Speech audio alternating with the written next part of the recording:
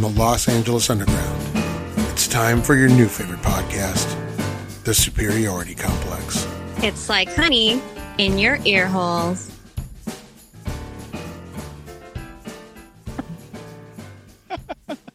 Welcome back to Superiority Complex, everybody, your new favorite podcast. We're back.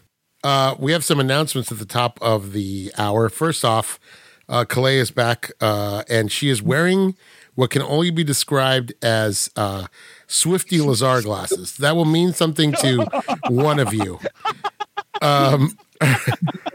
They are a pink. So great. They're a pink, a rose gold version of the glasses that the guy that used to, the old man that used to dance in the Magic Mountain commercials. It's like a pink version of those with the Venga Boys. Remember that? Yeah.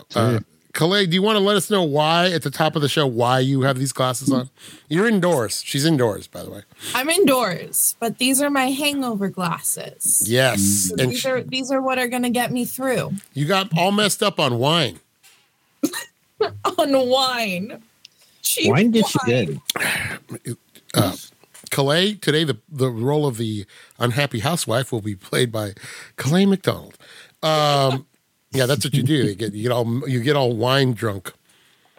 It's better that I'm recording hungover than wine drunk. That's true. Although it would be funny. Drunk recordings are always great. We had a recording with Brent where everybody was on edibles except me. Yeah, it was fantastic. That was fun. That was a fun one. We should do that again. It was really good. What was the name of the? What was the name of the movie? The Alien Private Eye. Right? Alien Private Eye. Yeah, the pure perfection. What was it? What was what was his term for? What was his term? Major League Yabos. Yabos. Yeah, that's right. All I remember is one of those guys was doing Peter Lorre through the whole movie. That's right. There was a really bad Peter Lorre impression. I know he thinks this is an homage, but it's more like, why is he doing Peter Lorre? By the way, John today is, last week we had a field report from Disneyland from the kids. And this week, John is live from his car in the doctor's office parking lot. I got I'm in the parking lot of my cardiologist. So right. Maybe I'll have him do a guest appearance on the show. Yeah, do the exam live. Do the exam live. Well, he's doing the Face Off live stream. If he can tell us about the actual scientific relevance of face transplant. Yeah, live stream him going, your heart is made entirely from Tommy's chili. That's right. That's right. He's going to take a blood test and go, we found chili fries. That's right. Yeah, that's the old joke. I'm so fat, my blood type is gravy. That's the old one. That's the old one. Patrick and Justine, of course. Justine looking absolutely radiant today. She's her new hair color. It can only be described as an auburn. And is that right? I don't know. I don't even know. I don't know. I asked for brown. She looks great. She looks great. You look great. You look absolutely radiant. The sun shining. Patrick, of course, orange circle. That's what we see when we look at Patrick. Just an orange circle. You're welcome. The loveliest orange circle. Yeah. Sometimes you can't even tell if the camera's on or off. That's great. And then, of course, and I look gaunt. And of course, in the top left corner of your screens, Jake is here. Hi, Jake. Hi. We call him Handsome Dan Handsome, but his name is Jake. Is that his name at work, Calais? Do they call him? No, they call him Bone Daddy, right? They call him Bone Daddy. That's so weird. They still call him Bone Daddy, huh? And still some call him Bone Daddy. Those people are already gone. It's stuck. That's how I was introduced to Jacob. Yep. Wow, that's nuts. I like that you call him Jacob. It's very formal. Especially with those glasses. Jacob? That is my name. Especially with those glasses. Jacob? Jacob? Did you say, are you the one they call Bone Daddy? Yes. Yeah. And then did Jake wink and go, you're damn right. They were like, this is Bone Daddy. And I was like, it's so nice to meet you. Bone Daddy. I didn't know his name was Jacob for like 3 shifts. Wow. They just called him Bone Daddy. What does the name in Bone Daddy imply? When you heard that name, What did you think? What was like? Why do you think they called him that? What did you surmise? Did you think he was like a swinger or something? Yeah. Yeah, I thought he was like, the Bone Daddy of the mission. Bone Daddy is a guy that would have a wallet on a chain. That's the kind of guy. Right. He would He's definitely. always got bus A fare. wallet on a chain. He's always got bus fare. Jacob, where did the nickname come from? No comment. He's like, I can't say it on the air. No, it's part of me likes the mystery. Part of me likes people to jump to certain conclusions. All right, it's fine. Jake's job was to clean all the bones from the plates of all-you-can-eat ribs that were served at the restaurant. Bone Daddy, get over there and bust B12. That's what happened. That's me. Jake's like, or No, Or- it's just the name of a margarita mix. It's like Dr. Swami, Dr. Swami and Bone Daddy's margarita mix. You know why? I thought it was the band. I thought it was the band that you were named after. You know why Bone Daddy would be a great name for you, Jake? Because you're something of an amateur paleontologist. So that could work for you. It works. So, yeah. It works in many different facets. I also love Danny Elfman. Jack Skellington There was you go. named Bone Daddy. Hmm. So, You know what? You've turned me around. We're just going to start calling you Bone Daddy. all right. Hard pass. I mean, I'm used to it, so Hard it's pass. fine. You don't want to call him. Yeah, you don't want to call him Bone Daddy. I'm good. Come on. I think that nickname has been very good to you, Jake. I think so too. Bone Yeah, Daddy. It we're is supposed to go, intriguing. bud. It is intriguing. Tell me more. It is very. Tell me more For about. the record, this is also how I introduce him to other people. That's great. in his bowling shirt with flames on it and his. I'm like, this is Bone Daddy, and he's like, Jacob. Nice to meet you. Yeah. Nice. And Jake says that's Mr. Bone Daddy to you. Jake, do you go by Jacob on the streets? Are you Jacob I do. on the streets and Jake? No, I am. and Jake in the you know how that goes. And Jake in the sheets. Is Whoa. that what you're saying? Whoa. Look at Justine's face. Just seems like when do we start the show? Yeah, we started already. This is great. This is it. I know. Yeah. She's all, I can't believe we're already like 10 minutes in, you know. We're 10 minutes in. I just imagine him texting, you want some Jake in the sheets? Oh no! Good God.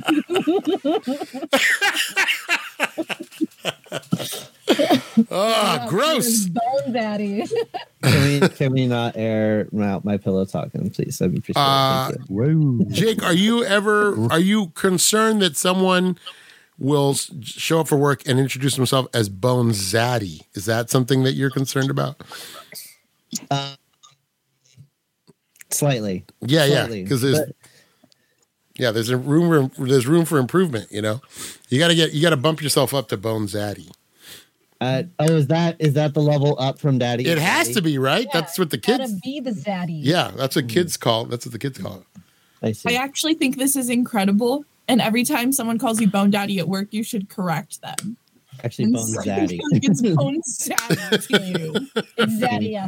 as of yesterday. Yeah. No, my friends call me Daddy. You can call me Zaddy. You all right? yes, Bone Zaddy. Wow, that's going to be the name of this title. That might be the title of this episode. My friends call me Daddy. You can call me Zaddy. Yeah, you're welcome. Speaking of Or zaddies, you can call me Ray. You can call me RJ, or you can call me Ray. speaking of zaddies, who was more zaddy in Face Off? Was it Nicolas Cage? Was it John Travolta? Or was it John Travolta as Nicolas Cage? Or was it Nicolas Cage as John Travolta? Who do you think was the most zaddy in this movie? Nicolas Cage as John Travolta. You think so? I second that. Oh, yeah. I was You like, second that emotion? I Okay. can see that. All right. I forgot how much. I forgot in this movie because John Travolta is always kind of an overactor, but I forgot how much he actually does kind of a good Nicolas Cage. When he turns into Nicolas Very Cage, good. he really did a good job with it. Although it kind of was a difference. It was a little bit Nicolas Cagey, and it was also something else that I couldn't quite place. Or I was like, who else is he doing? A little Jim Carrey almost a little Jim Carrey-ish almost. But we're gonna I could see what you're. Yeah, I could see where you're going with that. Well, the reason I'm jumping into the movie already is because this is what we had planned to do because we thought John wasn't going to be here, but John came up with an alternate plan so that he could stay longer. So I like the dedication. I'm also doing a lot with my hands right now, probably because I'm just. Whoa. So yeah, I already asked Zaddy, Bone Zaddy, and Drunky if they would. Drunky. Drunk. That didn't take any work at all. You don't like that name, Kalei? Zero effort. It's like absolutely zero effort. Can we call you Wine Mommy? Is that a weird thing? Is that why? Wine Mama? I think that's okay. Yeah. Wine Mama. Yeah, Wine Mama. That's a good one. I like that. Yeah. Yeah, I wouldn't mind that. Call me Wine Mama. This So feels accurate. yeah. What made you get into the wine, if I may ask? Was it this movie? Personal. Was it this movie? You're like, I need. Drinking wine in general or last night? Do you like a lot of wine? No, I mean last night. Oh, do I like wine? Yeah. Well, no. What made you get into the wine last night? Like, what were you like? Was it the movie? Were you just like, I cannot, and then you just started pouring? I watched the movie today, actually, so it's fresh. But you watched it with a hangover. That's great. yes. But last night it was really slow at the Mission Inn, so I got to go home around 6:30. And me and my best friend had a big jug of wine left over from a Valentine's Day party we went to. And so I texted her and I said, hey, are we going to finish this jug of wine? Hell yeah. Good for you. Good for you. How long did it take to polish it off? Well, we poured it. I have these like massive wine glasses. And so it took 2 full massive wine glasses. So about 20 minutes. And yeah, like 30. Right. Okay. Nice. That's a good night. That's a good evening. Mm-hmm. But that wine hangovers, they're that's different. Yes. Today I regret everything. Well, don't get yourself some Zip Fizz. Zip Fizz. Go to Cost Company and get yourself some Zip Fizz. Now for the water right now. For the Lots of uninitiated, water. That's what the is secret. Zip Fizz? Just really chug the water. That's all you got to Some do. greasy food. That's what we were saying. Jake, why don't you take over something greasy? You gotta get like a breakfast burrito. Not greasy, greasy. Jacob does get points. Last night I did text him and I was like, I got way too drunk. I feel so unwell. And he was like, do you want me to come drive up and take care of you? And he did. And at like 1 a.m, I made a burger at my house. So I had greasy food. Why didn't Jake make you the burger? See, Jake would have got the points if he would have made you the burger. Because Jake was busy in the sheets. Oh no! No! Yeah, I should have went out, killed the cow, fresh ground beef, made the burger from scratch. You know what's funny? You said that Jake was busy in the sheets. In my mind, I just cut to Jake jumping on the bed. You know, in his defense, he couldn't have made the burger. It was left over from the Mission Inn. Like, it just needed to get popped in the oven. Oh, okay. All right. So it's not like I was out there flipping burger patties. I like that sweater. Look, that's right out of the Fifth Element. Look at those sleeves. Pretty cool, right? Look at those sleeves, man. I know she's so stylish. Look, You look like you're carrying stones in your stomach, and then you're going to do this opera thing, and then Opera thing. Yeah. Stones in the stomach. Then the opera thing. Was she going to barf those up? Was she going to barf those up? Is that what was going to happen there? I think she always intended to get shot in the stomach. She knew it was going to happen. Or just to cut herself open and bleed out that way. She knew death was on the other side. Okay. Well, that's a nice way to segue into this movie because there's a lot of death on the other side of this one. So, Patrick, why don't you go ahead? Oh, by the way, today's episode brought to you by Mickey Rooney's Potato Fantasy Restaurant in my God, North Hollywood, California. That sure looked real. Didn't that look real? Isn't that great? That looked real. I like it. I believe it. They even faded the ad to make it look like an old ad, like they ripped it out of an old Time magazine or something. Right. I believe it. Patrick, why don't you give us the breakdown of Face Off? Face Off released June 19th, 1997, directed by John Woo. Got a 7.3 on IMDb and 92% on Rotten Tomatoes with a budget of $80 million. Gross worldwide what? Justine, you want to give it a guess? 300. Bone Daddy, do you want to give it a... I'm sorry, Bone Zaddy? I'm gonna say 350. Stella Rosa, would you like to give us a... I'm gonna say,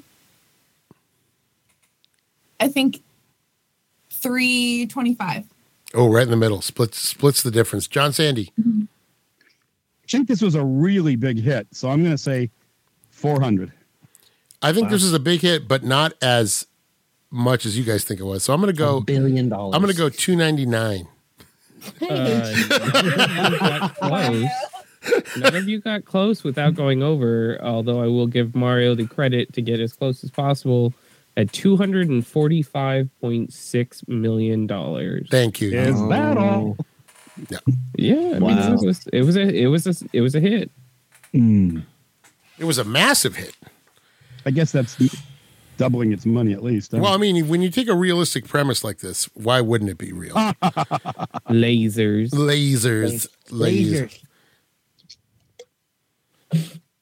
I will become him. All right. There's a lot to unpack in this movie. There's so much weirdness going on. John was saying this last week. It's hard to believe this was a mainstream movie. This was not done as like a genre picture, like some kind of sci-fi. Although this is one of the craziest premises of all time. Although Calais was not with us when we watched Hard Boiled, a lot of those same melodramatic elements are in there. And if you watch a movie called The Killer that John Woo did in Hong Kong, it's even more, the similarities are even more striking, up to the fact that movie also ends in a church, and there's like a big shootout in the church. That one has one of the greatest plots of all time that I love. Chow Yun-fat is an assassin, goes into a nightclub to do a hit, and accidentally blinds the nightclub singer. Ooh. She gets caught in the crossfire. He goes to save her. He goes to shoot someone, and it's right in front of her eyes, and he blows her eyes out, I guess. Burns her eyes out. So the rest of the movie is him spent doing all these jobs so that she can get her sight back. Mm-hmm. So it's a really great, this kind of reminds me of that. It's like an implausible plot. Of course, taking somebody's face off and swapping them is completely That's different. the thing. To try to make you buy the premise, I just kept thinking the action is crazy enough, but to actually sell the premise, to really try to get people to believe that could happen and that it has happened. Right. I just thought that was just really amazing that they could even get you to believe it for even 2 seconds. Right. And a lot of that is because of the over-the-top acting of Messieurs Travolta and Kaj. Yeah. So let's pick on someone who hadn't seen the movie before. Justine, you hadn't seen it? I've seen it. You had seen it. Patrick, you had seen it. Yeah, I've seen it. So Calais and Jake and John were the three that hadn't seen it. So let's start with Jake because he's the top left. So we're going to do it like I'm reading. Jake, let's talk about your initial thoughts on Face Off, watching it for the first time. Oh, wow. It's a crazy movie. That's one of the craziest premises of a movie I've seen. Literal Face Off that is a perfect name for this movie. But yeah, I thought Nicolas Cage was just off the wall, fucking just horrible human being. Right. It was very satisfying when he got what was coming to him. But man, yeah, just some solid twists. I mean, you kind of get a feeling that things are gonna go ass backwards, but yeah, some solid escape scenes, some great action. You definitely, maybe about 10-20 minutes in the movie is like, okay, this isn't very serious. We're just along for the ride. Right. Mm-hmm. Mm-hmm. You understand you understand the movie you're watching. Oh yeah. Some iffy scenes after post face swap with the wife. Right. Wife and Nicolas Cage as John Travolta, and then there's a scene with his daughter and her boyfriend in the car. I'm like, oh my god, holy shit, what's happening right now? But well, this always surprises me about this movie, that I think in the hands of a different director, they could have really gone overboard with that whole thing with Travolta and being like the creepy dad and the creepy this could husband. Have been, like, super sinister. Yeah, it could have been really, really bad. I think they glossed over a lot of that. Thankfully, they didn't get mired down in that. I mean, there are allusions to it, but I think they keep the creep factor pretty low when you consider how some other directors of the time would have handled those scenes. And I think in the scene with his daughter where he first walks in and he goes to grab a cigarette. Yeah, from her. Mm-hmm. Right. Right. Yeah, like holy shit. But then it is kind of, you're pleasantly surprised by his attitude when the boyfriend pulls his BS. You're kind of pleasantly surprised that he's not totally a scumbag. Like he's not like Castor Troy has like some redeemable qualities. Like you're like, yeah, he just beat the crap out of that guy, and then shows her how to use a butterfly knife. So it's like, okay, which you know it die and twist so the wound doesn't close. Which at that moment is going to come back. You're going to be seeing that again. Mm-hmm. I love how they brought that back. That was a great thing. Right. I'm sorry, Jake. Continue. But yeah, yeah. But otherwise, I mean, it was a lot of fun. This is a great casting for John Woo to have two of the biggest actors of the time on screen together. I thought it was great. Right. Overall, fantastic. Yeah, I thought it was awesome. Yeah, you don't think about it in the scenes because they're the whole gimmick of the swap is what is the crux of the whole movie. But I think people forget that even in their swapped roles, I think Nicolas Cage and John Travolta did well bouncing off of one another. I think they did a really good job of matching each other's energy, almost. I thought that was really impressive, and I thought, and it's almost crazy that Nicolas Cage as John Travolta's character and Nicolas Cage as Archer, he has those moments where he almost breaks, where he starts like laughing and then almost crying, and that could have really been terrible. But I feel like he pulled those scenes off really well, and it kind of played into like the unhinged nature of Nicolas Cage's characters. What's his name? Troy. Castor Troy. Castor Troy, yeah, definitely kind of played into the unhinged. Yeah, and I got to say that Nicolas Cage as Archer really makes you feel for him. He generates a lot of sympathy in that role, and so that just tells you, as much as you can make fun of Nicolas Cage, underneath all the weirdness lies a good actor. I mean, he's not Nicolas Cage for no reason. There was a time where he wasn't just doing weird roles. He was doing, he was. John, did he get the Oscar for Moonstruck, or was he nominated? I think he was nominated. He got it for Leaving Las Vegas. That's right. And that was the beginning of a role, because after Leaving Las Vegas, he did The Rock and Con Air, and then this. So you could say, people say for like 3 years he was on a real roll. Mm-hmm. He was in everything. Yeah, he was in everything. All right, Jake. Kalai, are you okay? Are you feeling good, Kalai? I know it's Kalai, but you're not going to notice right now. Mario, you're muted. I'm muted again? Oh, I'm so sorry. Kalai? Um, Oh, you're frozen on my screen. Oh, there you go. am I back? You're back. You're back. Okay. Cool. Talk to me about this movie, Coley. I think I fixed this movie. Okay. If you watch it on 1.5 speed, I think it fixes the movie. So you sped it up a little. I did. I didn't start watching it until about like 10:20, so I wasn't gonna finish it in time. So I was like, I'm just gonna speed it up, and I was like, actually, this is kind of palatable.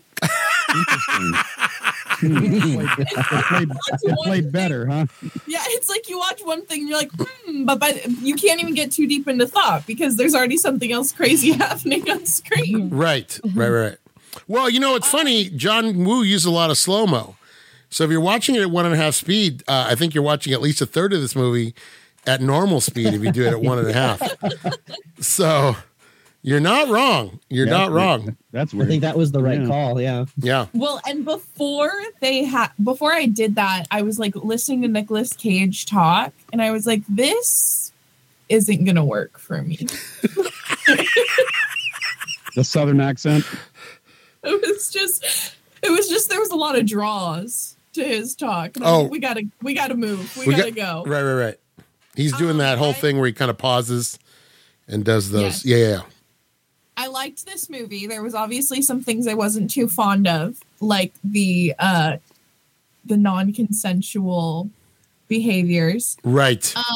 But I want to talk about one specific scene, the one where the little boy has the headphones and there's all the gunfire going on and it's somewhere over the rainbow. I am obsessed with this scene. I saw it. I had to rewind it. Like, I think that was the jewel of this movie for me.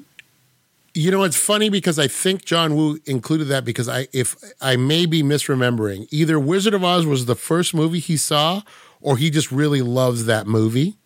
And I think there was an issue where they couldn't get the rights to the Judy Garland version. So they used like a different version. Yeah, who was that? That's somebody really interesting seeing that. It sounded like maybe somebody else from Broadway, like maybe like Christy Chenoweth or someone. That's who it sounded like. I looked it up and I've already forgotten. At the end of the movie, I looked it up. Olivia Newton-John. Oh, it's Olivia Newton-John. Well, there you go. Which would make sense if John Woo's in Hong Kong. He's getting those Australian records thrown his way.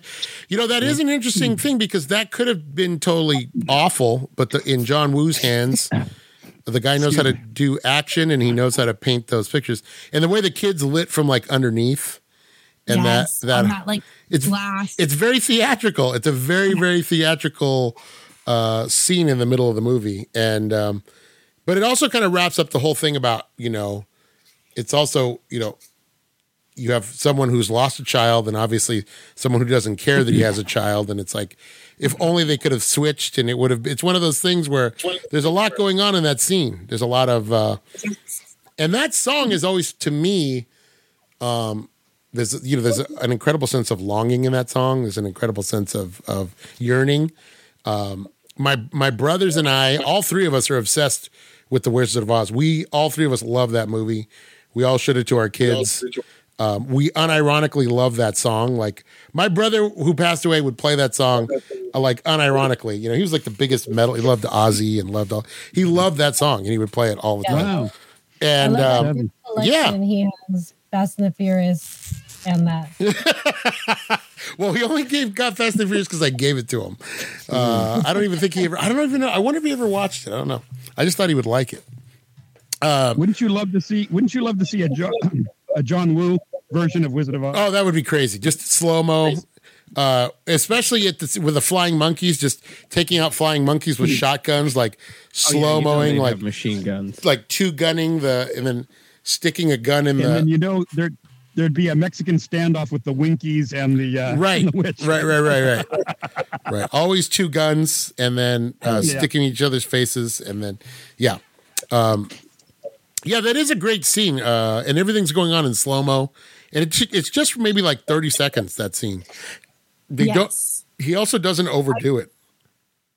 No, and it's this like it's a very quick moment And I Right. felt like he did a really good job of simulating time stopping. Right. And this movie I think could easily be categorized as like a Hallmark action movie. Oh, wow. Jesus. I think part of what's keeping that Hallmark theme in so strong is the revisitation of like the tragedy of losing his son. Right. And as we get towards the end and then the epilogue, we see that they like adopt him. I thought that this was like a great little scene to help move that plot point forward. Right. And then when I was like looking up stuff about the movie, the epilogue was originally different, and it was originally ambiguity about whether Eve got her real husband back or not. And then test audiences didn't respond to that, so they got the cast back together to film the epilogue. I was so sure that that's what they were going to do. I thought they're going to do this wink at the camera, like, is it really him, or is there some sort of doubt that it's really him? And I thought I was really kind of surprised because I thought a lot of directors would have gone with that sort of unease at the end. Is she really hugging her own husband? Right. Right. And I'm really glad they didn't. I think that would have been like that would have been a cheap, obvious shot. Yeah. A lot of taken so many cheap, obvious shots. They didn't need that right. one. Right. One thing about John Woo, if you watch his Hong Kong movies, they are violent. They are very, they deal with the criminal class all the time. But there's always there's always a story about a bond. In all of his movies, there's a bond. In The Killer, he has the bond with the nightclub singer, and then he and the police officer who's trying to bring him down, they form an unlikely bond because they find themselves up against forces that are greater than both of them. We saw that in Hard Boiled. It's the undercover cop, and he's an undercover cop, and he forms a bond with the guy who doesn't know he's an undercover cop until much later in the movie. But they form that friendship, and it gets to a point where there's self-sacrifice and things like that. And this one, it's all about that family, that familial bond. And even though Nicolas Cage, or even though Archer doesn't look like Archer anymore, he's still very much the father. And that familial bond is what's driving him, right? It's he wants that normalcy back because he's promised his wife that they're going to get back to normal, and they're going to, and it's it's all about that, and you do get to see a little bit of at least what Castor Troy gets to see a little bit, at least what he did to this family, right? When he has to go to the kid's grave, and they do that whole thing where don't you know what today is, and he's like, oh yeah. And I it's hard for me too, but it's this kid's birthday, and you do get to kind of see. I don't know if you see the facade break, but you see that maybe at least he's faced with the consequences of what he's done, right? What he's done to his family. Right. So, I think, like I said, in the hands of a director who doesn't know how to handle those kind of like put emotions into those situations, I think it could have been a lot worse off. But that's an interesting way to put it. A Hallmark action movie, because there is some emotion there. That's like some genuine. You're surprised that it's there almost in this type of movie. John, what did you think? You had never seen this. What did you think? I liked it, but it's so crazy. I think it's one of the craziest movies I've ever seen. It's such an outrageous premise, and then to sell it. To get the audience to even believe it. But it would take two outsized actors to pull this off. So they did the right thing. You need two guys that can really, just take it way over the top, because to sell it, you pretty much have to be bigger than life, both of them. So there was a bunch of different partners that were originally suggested. Would you like to hear them? Let's hear them. Yeah. So for sure. Originally was Arnold Schwarzenegger and Sylvester Stallone. Until we changed it to John Travolta and Nicolas Cage. But also were thought of in the role was producer Michael Douglas and Harrison Ford, or Bruce Willis and Alec Baldwin as a pair, or Robert De Niro and Al Pacino. all of which would have made this a very different movie. I'll tell you what. I'll tell you the one that would stick out for me is Harrison Ford would not have been good in this because he no, and I love Harrison Ford, but he is such he underplays everything except unless it's Han Solo or Indiana Jones. He tends to underplay stuff. This is a movie where it wouldn't have helped to have somebody underplay it. Hold on. And you also have to have actors where they have recognizable traits. The way this works is you've got to have like this shorthand. You know the way Nicolas Cage moves and talks. You know, you don't even have to establish that in this movie. He always kind of does the same stuff. So I think Travolta had the easier job to try to, to come up with an impression of Nicolas Cage. Right. A little tougher for Nicolas Cage, but they both pull it off. And it must have been tough to calibrate the performances. You want to go over the top, but not so over the top that it's, that you're not believing it. So it's very identifiable characters. Who do they have Harrison Ford paired up with? Michael Douglas. See, they're both too understated. Yeah, they're two understated guys. Because you need a shorthand. It's like a comic book or a cartoon, and you have to be able to just buy it right off the bat. Right. So it doesn't take too much of a leap to know that he's doing Nicolas Cage. Yeah. But they do it so well that you have to just believe it at face value. You just have to just sort of buy it. Yeah, no pun intended. But you could tell when he was directing this, he must have said, people have got to buy in. If they don't buy the premise, if you can't sell this, then it's just not going to do anything. Okay, let's cast it for a second. If it's Schwarzenegger and Stallone, who's the bad guy? Who's Castor Troy? But one of them's he's got to do a Schwarzenegger impression. There's no way he could have pulled that off through a whole movie of doing his accent through the whole movie. Yeah. Could Stallone have done Arnold's accent through an entire 2-hour movie? I could eat a pizza for hours. Could Schwarzenegger have done Stallone's stroke voice? Exactly. Which sounds better? John, say I could eat a peach for hours like Stallone. Eat a peach for hours. Do it, John. Well, what you'd have to do is you'd have to see if Schwarzenegger could go, I don't know. Yeah.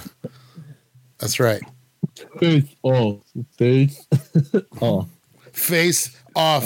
I want to take his face off. I want to take it off. Take the face off. You have to go, I used to meet you. Yeah. But I will tell you this. Schwarzenegger could have played the Archer role because we saw him do that basically in True Lies. When he was the domestic, he could have done the domestic scenes very well, I think. Sure. But the hard part of this movie is selling the idea that there's somebody else inside of your body. Right. That's the tough thing. You have to give it up for both of these actors. That could not have been easy to do that for an entire movie. Schwarzenegger doing like a Stallone voice would have been great. Like, I give a piece of house. Like, you know what I mean? Like that. Like that would have been fun to watch. But I think Arnold Schwarzenegger isn't strong enough of an actor to be able to. Nor is Stallone.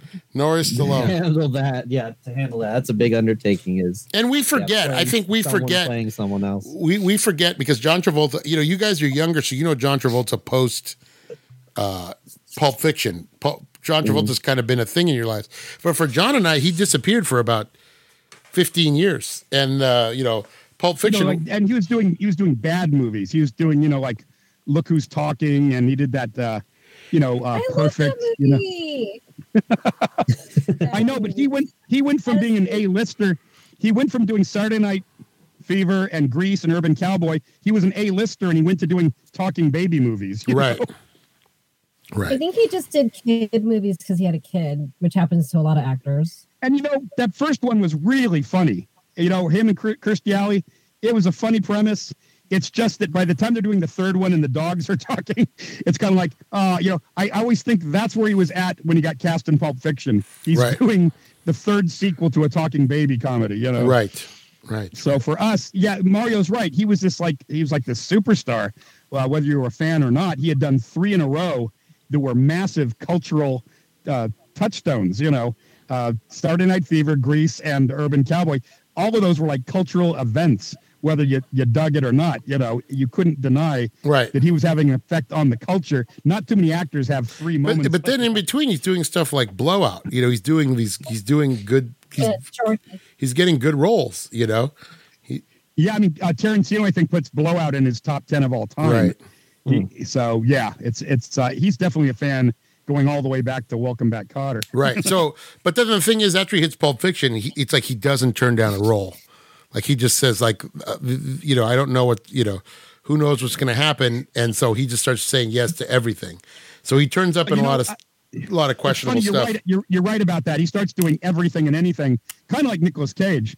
But right out the gate, he does the fact that he does this movie and he does Get Shorty. Get Shorty was a very strong movie, and he's very good in that. So I thought, at least at first, he made good use of the fact that he was back on top. Right. But then you're right. He starts doing just any old crap, and then he does that Battleship Earth movie, Battlefield Earth. Battlefield Earth, which is just abysmal, Right. It's a commercial for Dianetics. Well, I guess he produced it, so. That's Scientology. It's a Scientology movie, basically. Yeah. It's what Scientology is. Ron Hubbard, right? Yeah. Right. Mm-hmm. Justine, what did you think rewatching this movie? Where were you? How do you feel? It just all seems super cheesy, but you loved it. Yeah. It's the time, so it all made sense. I told Patrick when they're facing each other with that mirror. Yeah. I was like, oh, how fucking poetic. So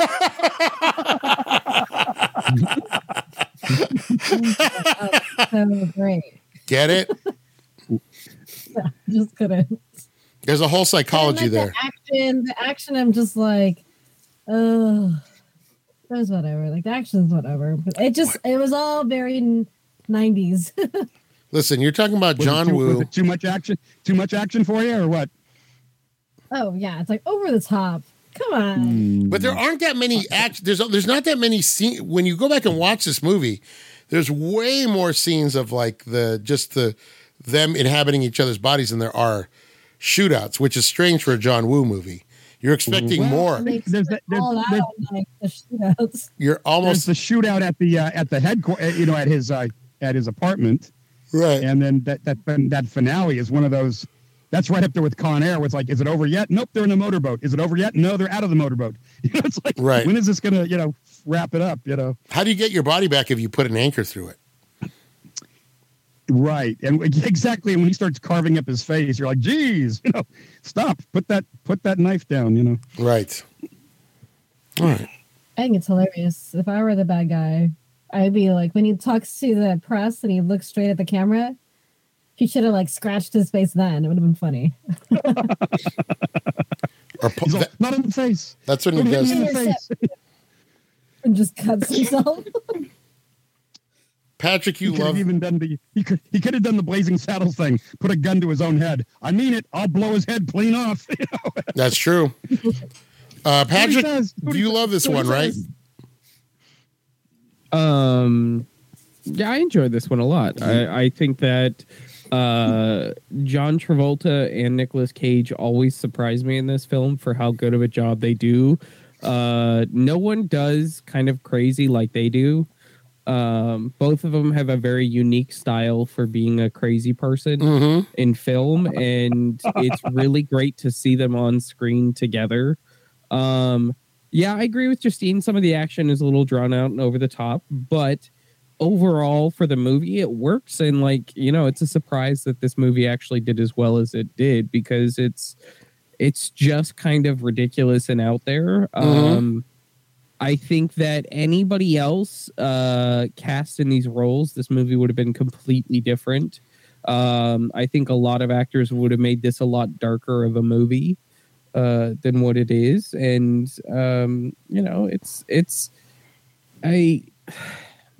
I enjoy it. I think that for what it is, it's a fascinating, thought process on, the actors playing themselves, but playing another character. It's at the same time, it's really interesting for how they did it. And I think they did a good job. You know who I buy the least in this movie? Who? the grandpa from Fargo yeah.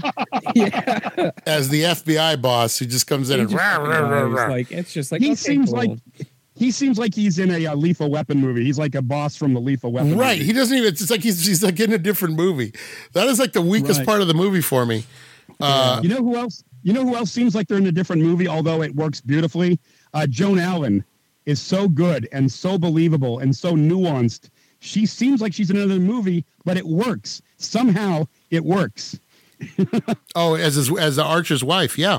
Yeah, Yeah, I mean, right. it absolutely works, but she's really taking it shouldn't work because she's taking a completely different tone than the rest of the cast. Right. But it's what gives it all the nail biting quality because you don't want anything to happen to her. So the fact that she plays it so real, it somehow it works, but it's almost like she's in a different movie, you know? Right. By the way, another Fargo connection. The head prison guard is her husband. Is her Marge's husband. Yep. Yeah. Right. Yeah. Right. You always were a super lady. Yeah, I love it.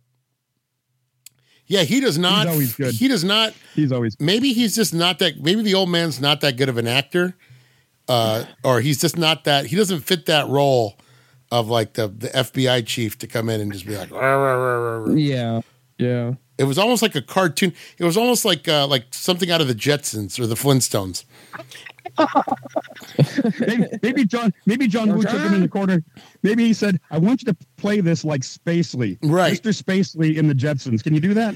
Right. Can you play this like Mr. Slate on the Flintstones?" Yeah, it was weird. I was like, why is this guy in this movie? Of all people. Archer, Yeah, it was really like that. can you play this like Mel Blanc? Archer, you're fired. Yeah, that's it. Okay, so let me ask you guys this: who was your favorite character?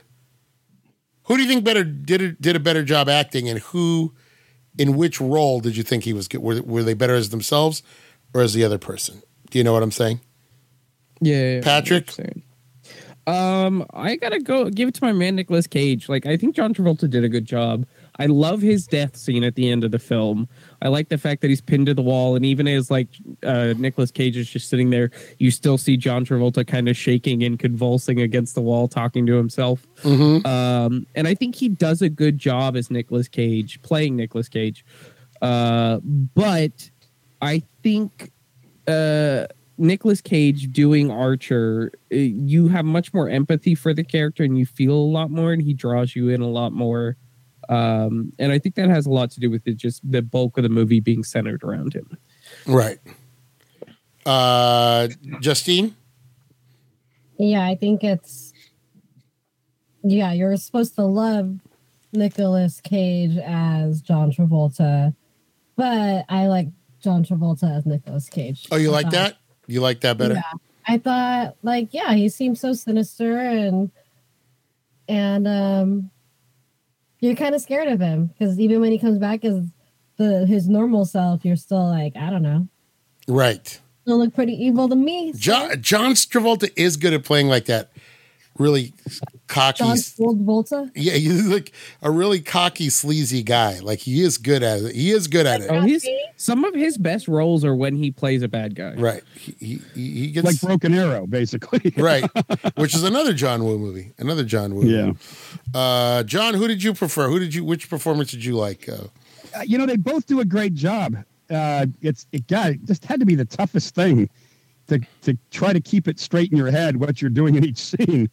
But the one that I think pulls it off the best, probably because it's easier to do an impression of him, I think Travolta doing Nicolas Cage, I think it's just easier to nail the mannerisms and the voice. So I think that's the one that ends up being the show stealer. But I think what Nicolas Cage is doing is harder because he's playing the more likable character. And after playing such a psycho villain in the first half hour, I think he had the tougher job because he's got to kind of like go more inside and sort of project a decent guy. It's hard to pick. They both did a great job. But the fun of it, I think, is watching Travolta do Nicolas Cage. I think that's the fun of it. Jake? Yeah, I gotta say John Travolta playing as Nicolas Cage. That was it for you? Okay. That did it for me, yeah. And I feel like John Travolta had more fun playing as Nicolas Cage than vice versa. It did seem like he was having fun. I will say that. John Travolta looked like he was just having a blast of making this movie. Just being an unhinged. Just being psychopath. a weenie. Calais? Yeah. Oh, you're muted. I am muted. John Travolta. You thought John Travolta being Nicolas Cage was the way to go? I do. All right. So that's one vote for Nick Cage from Patrick. Justine, you said John Travolta. Everybody John- else said John Travolta. you said John Travolta. I kind of liked Nicolas Cage. I again, those scenes where he's laughing until he almost cries, kind of. They kept doing that, but it worked every time. But I liked them both. I liked John Travolta in this movie I like, because he has to be driven kind of a-hole, but it was fun to see him. It's funny. Nicolas Cage has more personality as Archer than John Travolta does. And John Travolta's personality came out during, when they switched. So I got to go Nicolas Cage on this one, but it was close. It was fun. Did anybody else notice there's a couple scenes where there are visible cables when people get shot and go flying back? Cables, stunt double. Yeah.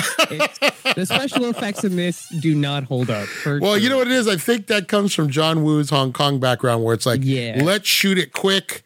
We don't have time to hide things. We're just going to shoot it, and that's the way it's going to be. And I think there's a scene in the beginning where the FBI guy runs up on Nicolas Cage who has a shotgun, and you see the shotgun blow the guy back, and you see him you see the actual harness. You see him slide back on the harness, and you're like, oh, well, maybe we should have hidden. That would just be hidden with CGI today. Yeah, no problem. Boat scene. Neither of them are actually on the boat. Right. Right.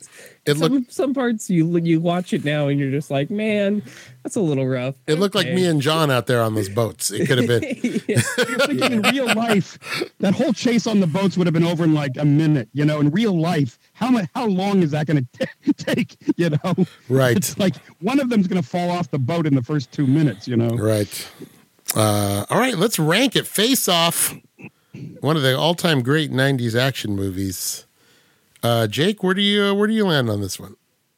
Oh, give it a 7.5. Oh, not bad. 10.5. I was very surprised. Not bad. Patrick? This is a 7. It's not as good as Con Air. Oh, this is better than Con Air, honey. Nah, bro. Oh, no, honey. No. Con Air is so much better. No. I'm with Mario on this one. That breezy mullet and the wind, it's not the same. Hell no. That should be a band. Nicolas Breezy Cage. mullet. Nicolas Cage. We don't need the mullet. Justine, where do you land on this? And is it better than Con Air? I want to give it an 8 out of originality. Okay. Not like anyone's ever done this again. Right. And it was done well for its weirdness. Right. But also it's too long. So yeah, it is a little long. It is a little long. I will. Did an 8, but let's just bring it back to 7.5. That's not bad. That's higher than How long do you think it should be, Justine? What do you think's a good time for it? I don't know. We 90 can make minutes. Things. I understand Hours. that. I understand that he has to pretend to be him. I understand that. maybe 5 less faith swipes. Maybe. I mean, that could have saved you 10 minutes right there. Justine, I want you and Patrick to greet each other that way from now on. Just walk up and. No, you touched my face, and I was like, I don't know where your hands been. Oh, she loved it. It was great. He doesn't 2023. actually touch his face. It seems like he just gets real close and then just The whole family does that. yeah. What's weird to me is that's what you do that's always in the movies when someone dies and their eyes are open. You always go close the eyes. or if a character's blind, it's okay, you're feeling my face. Yeah. It's like Young Frankenstein. Where are you going? Right. I was going to make espresso. What was that, Justine? A very large mute. What'd you say, Justine? I heard I cut you off. I said, or when you replace your child, you also touch their face. Oh wow. John? You're new, Michael. You can get rid of this bullet wound because I replaced him. Wow. Whoa. I'm over it. I'm over my dead Michael, kid. You are now Michael 2.0. Yeah. I'm over have a it. newer model, but you don't ever ride carousels. You hear me? God damn it. Hey, Carousel. that's two. If you watch Last of Us, that's 2 weeks in a row that carousels were involved. Yeah. Mm-hmm. John? I give it an 8 because it's just so crazy, and they just about pull it off. I think it's amazing that they were able to pull it off. It is a little long, but it's really, like Justine said, it's like a one of a kind. When's the last time you saw a movie like this? And here's a crazy story, and it's also in the title. And Right. So crazy, it just might work. And what's funny is this is now what? This is like what is it? How many years ago is this? It's like 25 years ago. Let's see. No, 26. Yeah. But anyway, I just don't think it's just so funny. This is just about the craziest premise I've ever heard of for a movie like this. And so I just, the fact that they pull it off, I got to give them an 8. All right. Calais. I'm gonna give it like a 5. Calais, you're tough on these action movies, man. I really liked the little Hallmark circle. You know, that was cute, but the special effects were a little rough. Right. And yeah, I mean, I believed it kind of. I Right. wasn't completely convinced. Well, it is kind of hard to buy. It's pre CGI. That's the other thing. The fact that they pulled all this off without CGI is amazing. The only thing I'll tell you what always takes me out of the movie is when they start lasering the faces off, because I always go, God, that's got to stink. That's just got to smell like the worst thing in the world. Like when they're lasering. All I thought was they would not be giving him a haircut during the middle of a medical. Right. You see the hair on the gloves. Open. Yeah, you see the hair on the gloves. Bro. They're saving on time, okay? We got things to do. You go, how is it possible? Scars. There's no telltale sign at all. They have to kind of just like, they're moving so fast. It's like they don't want anyone to ask themselves, wouldn't there be like scars and stuff? This was supposed to be a sci-fi movie, and John Woo almost backed out of the project because he didn't want that. But I think had it been a sci-fi movie, I might have bought it a little more. Right. If it was if they'd gone heavier on the sci-fi aspect, it might have felt like other movies. I think that's the thing. The fact that they didn't stress that angle, it didn't feel like a lot of other goofy sci-fi movies. It felt more like, oh, this is supposed to be the real world. It's like, if the real world is measured against, like a Jerry Bruckheimer action film, Right. It's that world, Cutting edge government technology. Right. Yeah. Yeah. You do it a few years in the future, then it becomes like another Blade Runner. Then you could have had a Kurt Russell and a Michael Douglas, in those trappings. Ooh, Kurt Russell. I didn't even. Yeah, there's a think guy Kurt that Russell. could have done it. I would have liked Kurt Russell and Dennis Quaid just to confuse me. Right. There you go. It's Dennis Quaid and Harrison Ford. Jack Lemmon and Walter Matthau. That would have been good. Oh God, that would have been the greatest. That would have been the greatest because they could be doing each other. Yeah. Oh my God, that would have been hilarious. No, I could eat a peach for hours. I'll tell you what it is, Archer. It's the cooking, the cleaning, the crying. It's the ripping off your face at 2 a.m. No, I tell you, I could eat a peach for hours. That was my Jack Lemmon. Cleaning that up. That would have been the giveaway. Just the Odd Couple, but under in the plot of Face Off. And then you could have had Joan Allen playing both Pigeon Sisters. How about we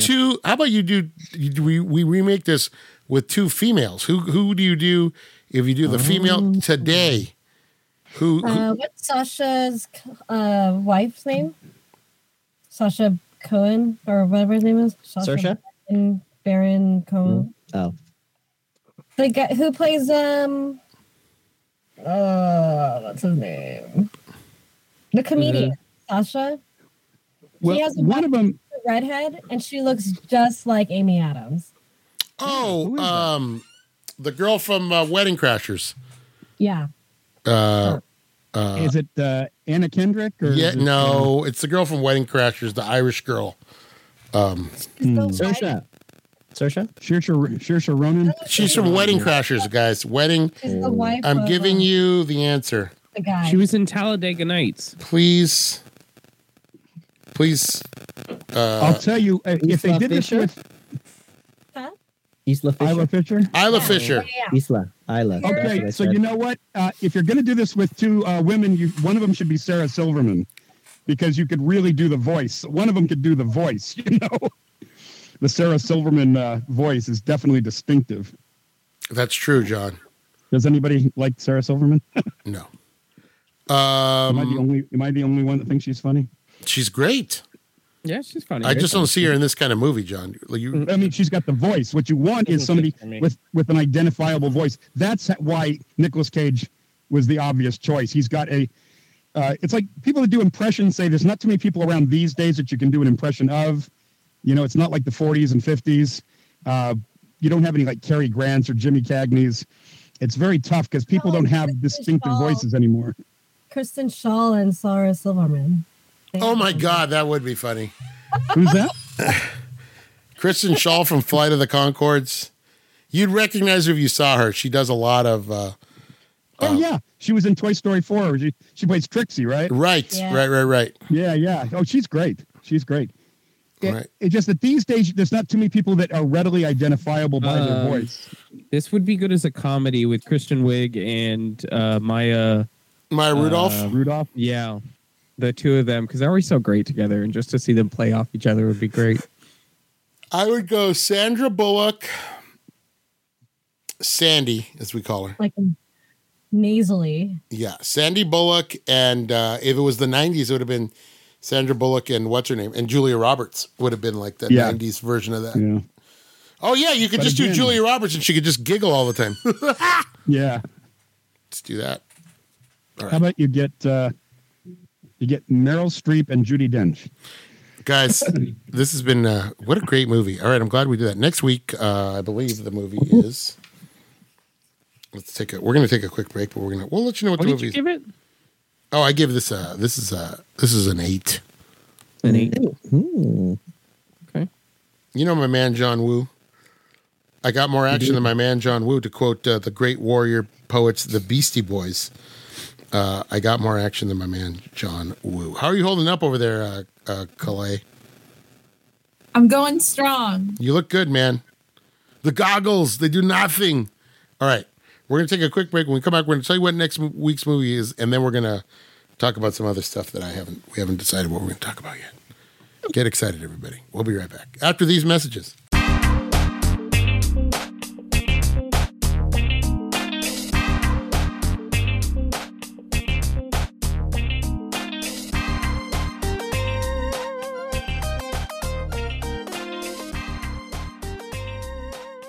Welcome back to Superiority Complex, everybody. New favorite podcast. We're back from break. Calais is here. How you feeling, Calais?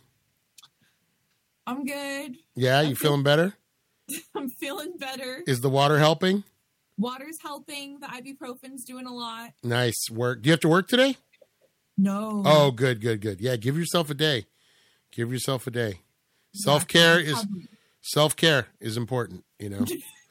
If I've heard anything from your generation, it's self-care is important. Justine, how you doing there, buddy? How you doing? How you doing? I like this hair, man. It looks great on you. Mm-hmm. It looks really good on you. I mean, I fixed the problem. I fixed it. You I went virgin for a while, and I was like, no, okay, we're good now. Let's do it. Let's fix this. You're better. Okay. I had to take out all that bleach and just re-bleach it. Perfect. Whatever works for you. Patrick, how do you feel about this new hair? What do you think? I think she looks It radiant. looks really good. Yeah. Yeah. It looks really nice. Yeah. All right. Good job, Patrick. Being supportive BF. Bone Daddy, how you doing, buddy? Doing great. Yeah. Great. Good caffeine. We're in the middle of our caffeine rush, so we're doing great. Oh, nice, great. This is the time where you want to get Jake when he's caffeined up and he's ready to do some pentatonics numbers. Yeah, doing some grease lightning. Doing grease lightning. We saw a coordinated grease lightning at the break with Justine and Handsome Dan Handsome over there. It was pretty awful. Yeah, it's pretty bad. Oh, thanks. John Thanks for Sandy, how you recording that. doing? How you feeling, John Sandy? I'm feeling good. Yeah, you feel good? Yes. You sound a little different. Are you okay? You're a little nasally. I got a little tickle in my throat, but other than that, It sounds like we I maybe think I have sound pretty normal. maybe you have a situation where you may have swapped faces with someone. Where I may have swapped faces with a black woman. 100%. John had to leave during the break, so Anita kindly she sent me a text, and I of course don't look at my phone during the show, unlike some people. But you know, mistake first. well, some people mistake. have to look at their phones during the show, like Patrick. When I ask him to read the thing, he has to look at it. He has to look it up. Yeah. But I do not try not to look at my phone during the show because I get distracted. That's more me than Even though you invited me to be here, but sure. Did I invite you to be here this week? Yes. Yes, you did. Otherwise, I would not have watched Face Off. You know what? I forgot all about that conversation. Wow. And it's not because it's you. It's because I'm old and I forget things. So welcome back. Thank you. You know what we did at the end of the show? We did talk about, you know what happened? And this is a great segue, Anita. And first of all, I apologize from the bottom of my heart. I had to put that episode up with Lauren Nichols, the 10th anniversary thing. So what we're going to be doing, for those of you who aren't paying attention or didn't see, I'm going to be doing for the next little while, the next few weeks or so, it's going to be every couple of weeks. I'm going to put up a new episode where I interview somebody from the early days of the show that I've been able to track down and get in touch with her. Not track down. I'm in touch with mostly everybody, but make time to just do a little interview with, just as an appreciation to say, hey, thanks. I wish, I'm thanks for helping out with the show. I wish you could still be on all the time, but we only have room for like 17 people. So I was right after we got off the show, I was trying to get both episodes edited and put together and then all that stuff. And I totally forgot I asked you to come back for Face Off. Wait. Oh, she's on a call. She can't even take my apology. This is the time of the show I'd like to let you guys know Anita owes me a lot of money. And so we'll be asking her for that back after she comes back from her We call. could say the same about you. You owe us a lot of money. What do I owe you money for? Movies. Every movie. we watch. Mario, you don't owe me anything. I enjoy this and do this out of the kindness of my heart. Thank you, Patrick. And And Patrick, a movie education, okay? Patrick also remembers that this is completely voluntary. I think Patrick will remember. We'll remember those days when we talked There about was this. a long and arduous casting process. Okay. I had gone through at least 4. Bless you, callbacks, and Justine, bless eventually you. He decided to stick with it. Stick with me. So I believe you guys just showed up to the studio one day and then we just stayed here. Is what, if I remember correctly, not to put too fine a point on it, but I believe you guys showed up as guests and then just stayed. That's exactly what I did. Yeah, that's just how this works. Yeah, I was going to say, to be fair, that's how all your guests work. That's right. And if I can get you to stay for a long, if I can sucker you in this thing, you're the only ones I've ever gotten money out of, though. That's why this is great. But you're welcome. Patrick, we all know, is independently wealthy.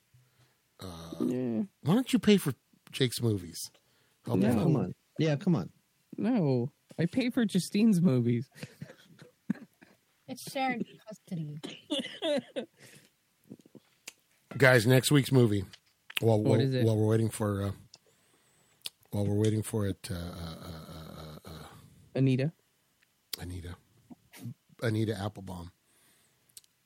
She's got it going on. Anita. So she must be able to hear me, even though she's on this other call. Anita, nod if you can hear us. She can hear us. She's on another call. Anita looks lovely today. A little like John Sandy, oddly enough. Kind of weird. But If she starts talking about classic rock albums, I'm going to be concerned. they will be. Yeah, all of a sudden, Anita's really into 1950s voice actors. And If she starts talking about the mamas and papas, then Right. you know. Then you know it is. We had a conversation about the mamas and papas before that album hanging on Kale's door is or not. It's next to her door. It's an earring. It's for earrings. Mamas and the papas. It's for earrings, an earring holder. My sister's so creative. God, who do you look like with those glasses on? She looks like Elton some John. a little Elton Johnish. Those glasses are very Elton Johnish. Very Elton Johnish. I see the sun is starting to peek into that window. Yeah, it's trying. Yeah. Absolutely not. Are you okay? Are you... I'm good.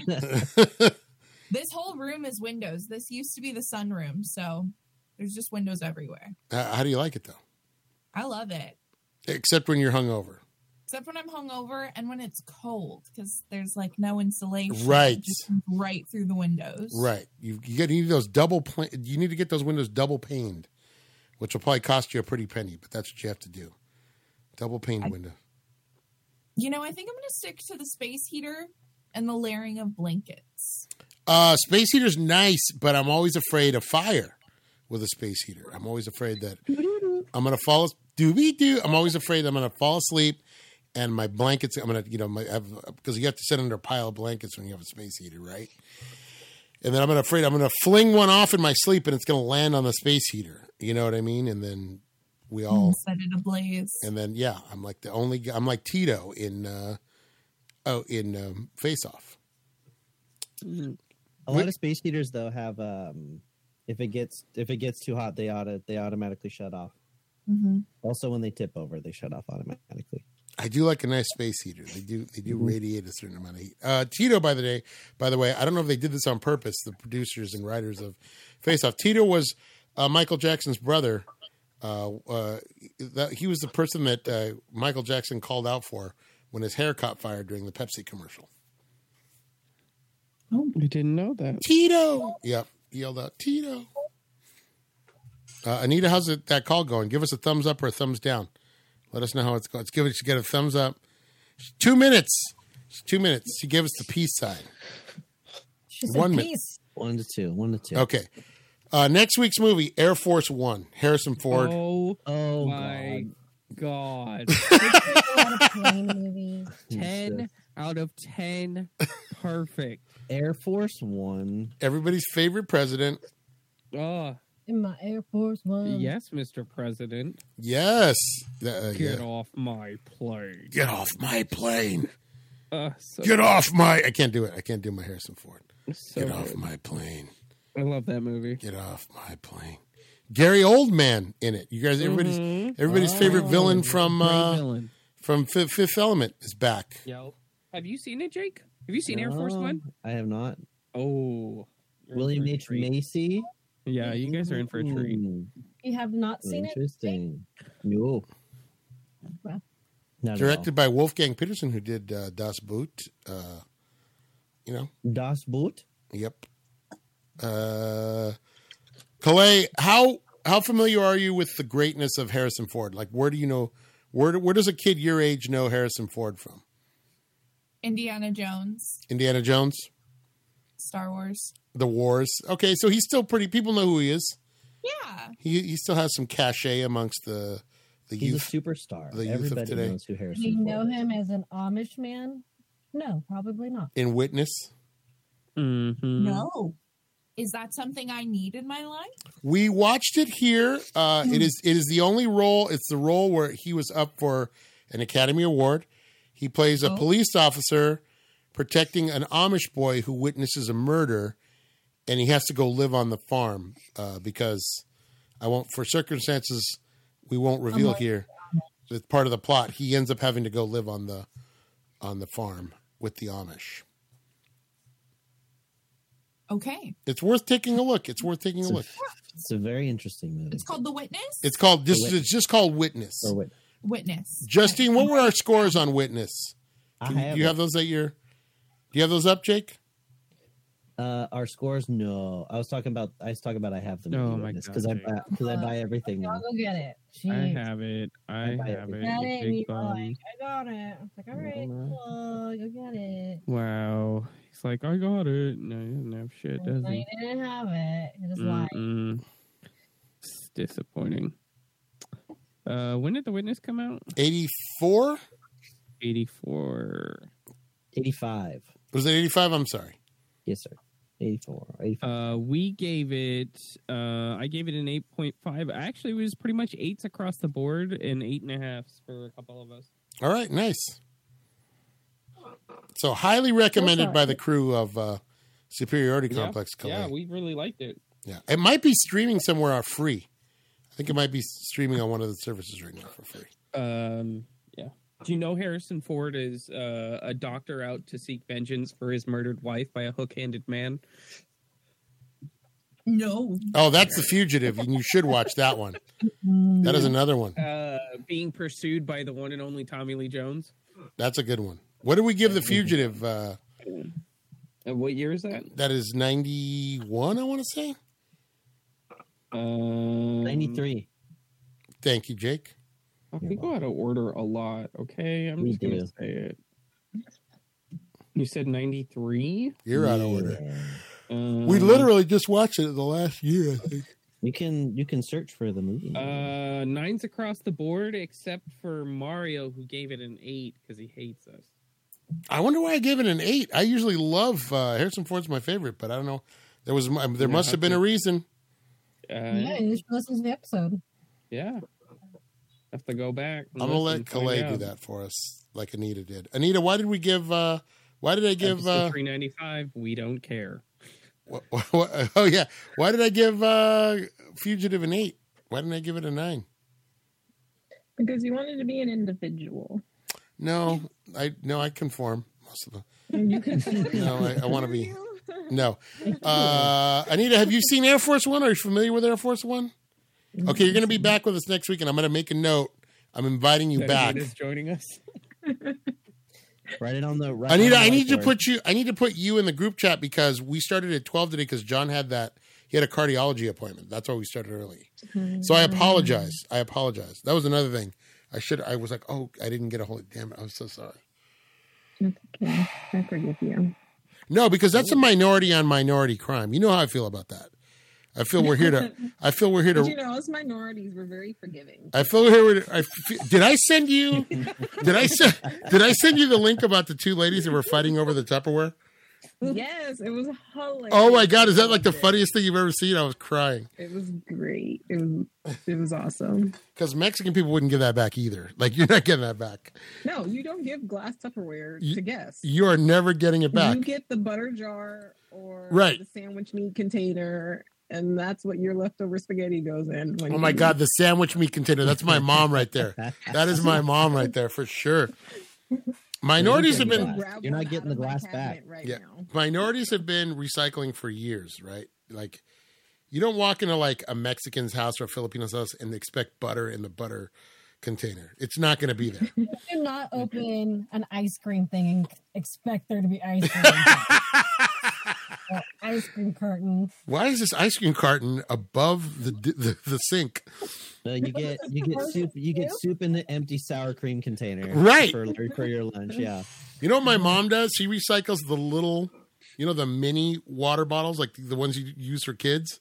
Mm-hmm. She'll drink those and then put her salsa when she gives salsa away.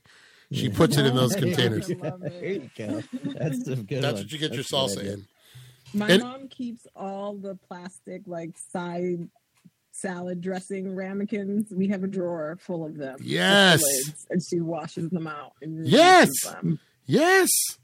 Hell yeah. It's so annoying. My mom has a cabinet above the microwave, and it's a bunch of the bowls that you get when you go to I'll take her salad from Farmer Boys, and they serve it in a giant plastic bowl with a lid on it.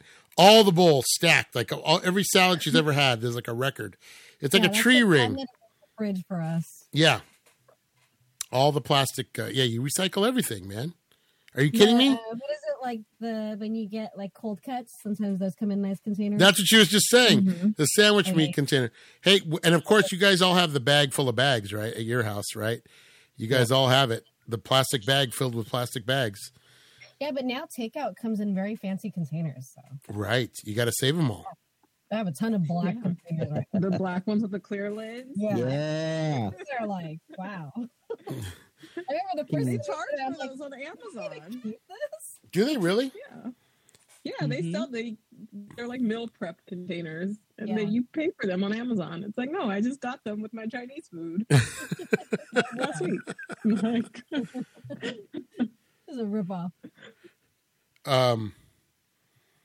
Yeah, I mean, I try to think of all the things, like all the years my mom saved every off-brand container, and like, you know, just weird things. And you open the fridge, you're like expecting something to be in there, and you're like, nope, unpleasant surprise. I My love that. grandma had a cookie container, but it was just sewing stuff. That's always the cookie tin with sewing stuff in there. yeah. That's always I don't disappointing. expect anything anymore. Like, you know, when you're a kid, you're like, I don't think so. Right. It's not in that. Don't offer me a cookie. It's needles in there. There's nothing but needles. The minority recycling program. Always good. And then my dad was like a master of everything. Every rag that he used in the garage was just one of his old T-shirts. T-shirts. Yeah, just like torn up. T-shirts, socks Yeah. that you can't bleach anymore because they're too dirty. Right. You use Set them up to mop the underwear. floor. Yeah. Give me the here. I'm going to check your oil. Give me that rag. It's an old T-shirt. It's like, here it is. Right. When I was a kid, I used to wear Daisy Dukes. I used to wear cut off jean shorts, like I was some kind of. They weren't cut that high, but yeah, I used to just we'd cut my Levi's. I saw it that high in my mind. Oh yeah, just my little nalgas sticking out. Yeah. Mm-hmm. Right. Good stuff, guys. Reduce, What? reuse, repurpose. Right. What do I recycle? Do I recycle anything? My mom will also wash plastic silverware. So the plasticware she gets from the from anything, that all goes in the washing machine. That all goes in the dishwasher. And if it doesn't melt, then it's good to use. It goes in the drawer. Yeah, you got the good ones. It Right, kind of yeah. weeds out the good from the bad Right. silverware. My mom, she's taken it to the level, she will rewash her styrofoam plates. And I'm like, Mom, that's good for the environment, but also it's a styrofoam plate. Like, just toss it. You're okay, Mom. You know? You know what's been really hard lately that I don't want to keep? I don't keep it because I throw it away, but it makes it really difficult. Is boba drinks are coming in like really fancy cups lately. And they're really like the nice hard texture. But I'm like, I can't even reuse this. Like, what am I gonna do with this? And I'm forced to throw it and it hurts every time. Right. The ones I Just use it as a regular cup. Yeah. No, Yeah. I got enough cups, but it's too fancy. Why don't you get rid of some of your fancy cups and just have all boba cups in there? I can get all those. Yeah. I don't need those. Stack them up, and when Have guests come parties. over, here's your wine. Yeah. Put it in one of those Silver fancy- cup when you got a bunch of reusable boba cups. Yeah, when Calais stops by, you pour her red wine, and you're in one of those boba cups with the straw, so With she the can straw. drink it Yeah, with fast. the straw. She doesn't have time to wait.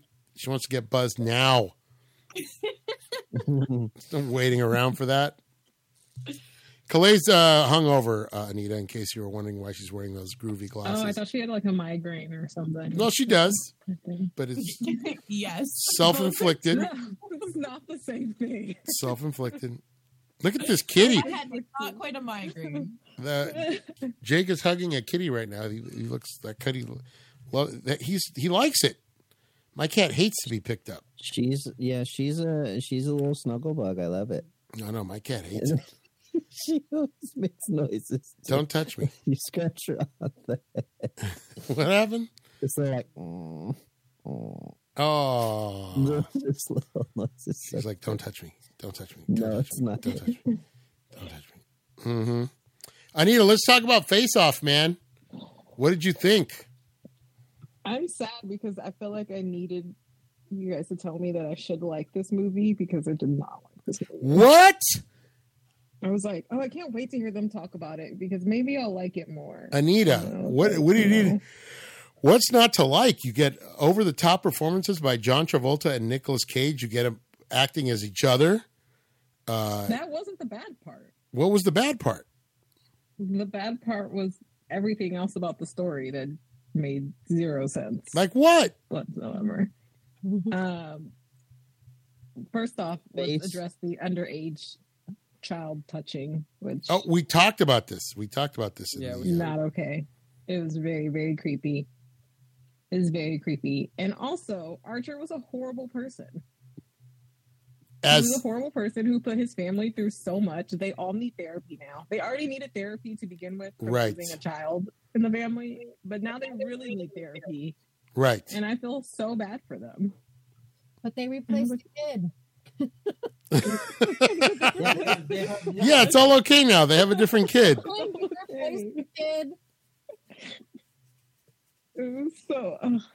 Even better with the bad guy's son. Right. So he wins because he takes the bad guy's kid and makes him good. With the bad guy's son, whose mother would make out with her brother. Which was so weird. I forgot about that. Very weird. I forgot about. I think I blocked that out of my brain. I don't know that this makes it better or worse, but the two actors involved in that scene, that was their idea. Yeah. That. Okay. Oh, acting. Yeah. Mm-hmm. It was their idea. It was weird. But those are the kind of people that Castor Troy would hang out with. To be fair. To be fair. Like, Is it a weird choice? Actually made sense. Is it a weird choice? Yes. Does it heave me out? Yes. Gives me the heebie-jeebies. But is that the kind of people that Castor Troy would hang out with? Definitely. Most likely. Yeah. Yeah. It was still gross. So aside from the brother sister making out, and aside from Nicolas Cage being a creeper, and John Travolta being a creeper, what else? What else didn't you like? Oh yeah, who's your favorite daddy? Yeah, who's my favorite daddy? What was the most daddy performance? Was it? Oh, there you go. Yeah, Archer as himself, Castor Troy as himself, or Castor Troy as Archer, or Archer as Castor Troy? Which was the most daddy? Castor Troy as Archer. That's what everybody said. Yeah, the family seemed so much happier when he was Castor Troy. The wife's like, I'm getting some loving now. My husband's affectionate. The daughter was like, my dad understands me. Right. He's like an adult. Right. It was, they seemed. Teaches me how to stab somebody. Teach me how to protect myself. Yeah. That's what we were saying. Mom's not home. That's what we were saying. Yeah. We were saying creepily grab cigarettes from me when mom's not home. This is We talked about that scene earlier, and we were saying like with a different director, they could have really gone off into all the seedy stuff, like him being with the wife, him being a creepy stepdad, all that. They luckily, well, they didn't gloss over, but they just didn't focus on that part of the story, which I think helps the movie, because then it could have just turned into like some weird exploitation movie, right? So they kind of avoid that. Yeah. So they get points for that for me. And also, you're right, he ends up being kind of a good stepdad. He beats the snot out of that kid, right? He beats the snot out of that kid and then teaches her how to use the knife. So it's like, in a lot of ways, it's like, hey, he was like a wife swap worked out, or husband swap. The TV show. Yeah. But you weren't buying the premise. You were like, this premise is not the business. No, none of it made any sense. For them to keep Castor Troy alive after they took his face was pointless. Right. But he was in a coma, Anita. It made sense. It's like, what do you need him for? Like, just in case you need to rip his face off to pose as him so you can get information out of his brother. There was a bomb, Anita. Anything to stop the bomb. Right, Anita. Oh my gosh. Well, maybe he didn't have a maybe he didn't have a will. Two black people in the movie, the only people who knew about the secret. It was like the two black people and the doctor. I was like, you might as well have made the doctor black too and burned them. Oh. Well. Like, why were they the only people who knew? Yep. No one else. There's no written down, no secret FBI black box with this information. In case of Those emergency, in case of face off, break box, please. Right. Well, yeah. Why was that? Is weird that nobody else knew. That nobody else knew the. How else would Castor Troy get away with it? You know, if there was a piece of paper that said, "Oh, by the way, Castor Troy is actually Sean Archer." Right. Yeah, I would not want Maybe this it's too FBI group much for protecting them to me. handle. They just can't understand. Anita, what did you like about the movie? Let's go that way. I actually liked the ridiculous acting. I thought it was hilarious. Right. It made me laugh. It was way too long. It was way too long. We hit that. It's the hour 30. It broke the hour 30 rule. Yeah, it was. The boat scene could have been completely taken out. Right. And they Telling could you have guys- ended it in the church. But then how could he have died with a harpoon in his chest stuck to the side of a wall, shaking and singing to himself? Come on, Anita. Don't take away the great He death could have scene. just been shot, Pat. He could have just No. been shot, and that was it. The daughter could have shot him. I thought that would have been fun. She did She stab could him. realize she'd be like, I know that this isn't my dad, and then killed him. I actually would have liked that ending better. You're not my dad, and then What does Brent give this Yeah. one, Anita? Did you discuss this with Brent? Yeah, we watched it. He gave it a 9. Yes. Yeah. Yes. That makes a lot of sense. My man. Yes. This is right up his alley, though. Yeah, I give this. I was shocked because everything I was saying, he was like, "You're thinking about this too much," and I was like, "No, I'm asking the appropriate questions. Like, what do you mean?" He's like, "You're overthinking it." And I'm like, "I'm not." He's like, "I give it a 9." And I'm like, "You're crazy." I love it. That's right. This is one of those movies, though, where it's like this movie is meant to have your brain shut off and just like eat some popcorn. It's in the title. They told Yeah. you what it was. Right. And they also mentioned that's a second week in a row. What did we watch last week? What did we watch last week? No, it was during Con Air where they mentioned the name of the movie in the movie. Yep. They did it in this one, too. It's Mhm. always good when they do. Mm-hmm. Oh, the mirror scene was probably my favorite scene. Oh, somebody else said that was. What did you You say, like that one a Justine? lot, What was too. your? I said, how fucking poetic. It was very poetic and theatrical. I was like, okay.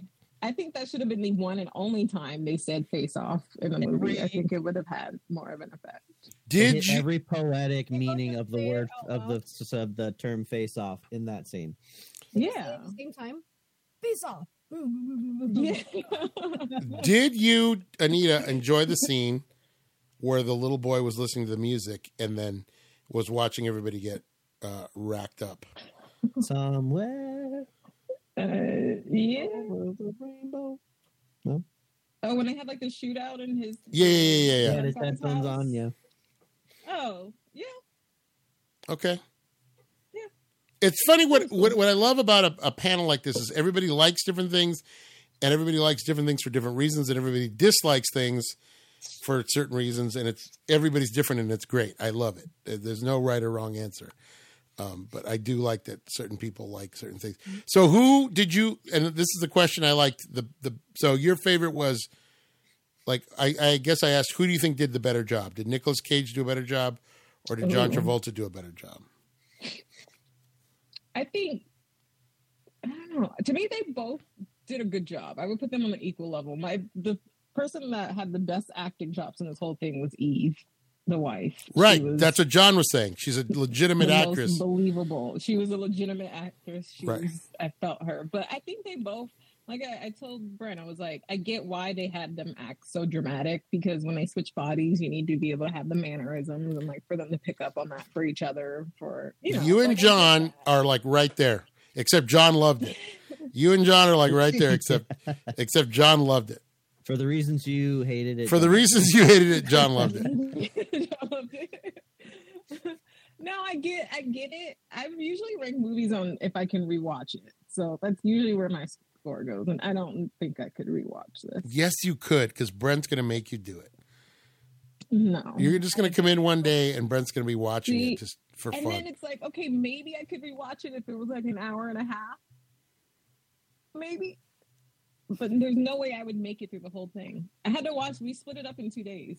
What? I was like, Damn. It is a long action movie. It's really long. I get it. They have to go through all this stuff to prove that they're this person. And prove that they're not. Yes. The point was made after about an hour and 50. I do like the scenes. I do like all the scenes in the prison, though. I thought that prison setup was kind of cool. With the magnet feet and that whole thing, and then his brother. And then I love that his brother reveals the location of the bomb, and then he just gets ahead of it. He's like, look, I found the bomb. And it's like, well, there goes that. Now Nicolas Cage is stuck. Prison made for mutants? Like, I was like, for the X-Men and this prison, like, right. why is this in an oil rig in the middle of the ocean? Like, they're just regular people. And how did he escape? There was a helicopter and a patrol boat. Listen, man, you're thinking about it too hard. It's an action movie, right, Brent? Somewhere Brent's nodding his head. Suspend disbelief. Right. I'm going to, you know what? You guys have talked me. I'm giving it a 9. You guys have, I'm changing my rank. I'm giving it a 7. I'm changing out. Is that higher or lower than what you gave it? I gave it an 8. Now you're bumping it up. No, I'm just kidding. It's staying an 8. I don't want to drive poor Justine crazy. It's an 8. Yeah. What did you rank it, Anita? I gave it a 5. Wow. Right along with Calais. I feel like if she heard us, though, it would be higher. That's what I was kind of hoping you guys would convince me to like this more. No, I was like, sometimes I need to talk through things with people. I said it was an original idea. It hasn't been redone, and they did it. It happened. They did it. And it was good for doing something crazy. So I gave it a 7.5. Oh. Yeah, well, Jake, what was your thinking when you? We'll give you our psychology. We'll give you our psychological report on Face Off. Jake, why did you rank it? What you ranked it? I think you ranked it a 7, 7.5. 7.5. It was a very unique and interesting story, and I thought the overacting really played into that. So I gave it a 7.5. Yeah. Calais, you ranked it a 5 because I gave it a 5. Some of the stunts weren't all that great. It's like, it's fine. It's a fine movie. It's fine. It's okay.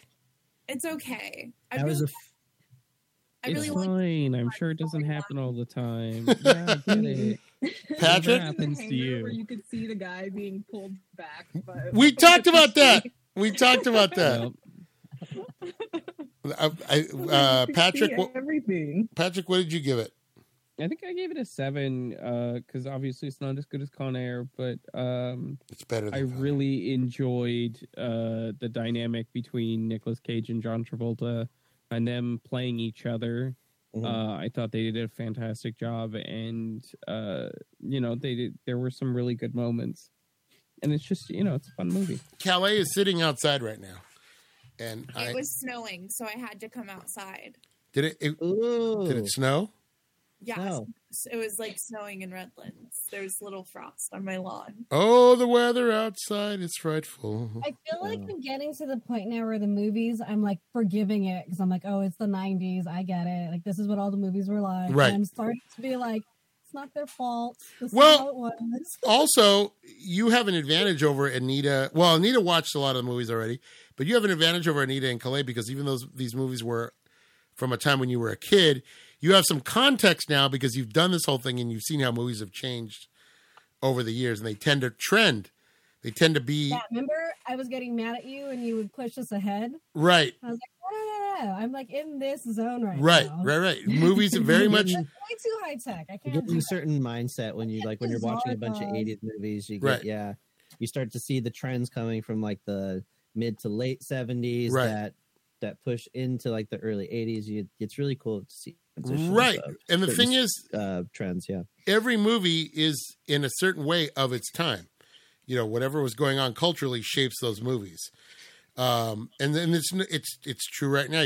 Like a lot of these 90s action movies, that's what was in the it was like these big action movies were that was the big draw. They were the sci-fi epics of their day. You had these action stars, and for about 10 years from the mid 80s to like the late 90s, well, about 12 years, they just ruled the landscape. That's what it was. It was all these big budget action movies. And then but they all tend to hit certain points along the way where it's like you start to see a lot of the same casts.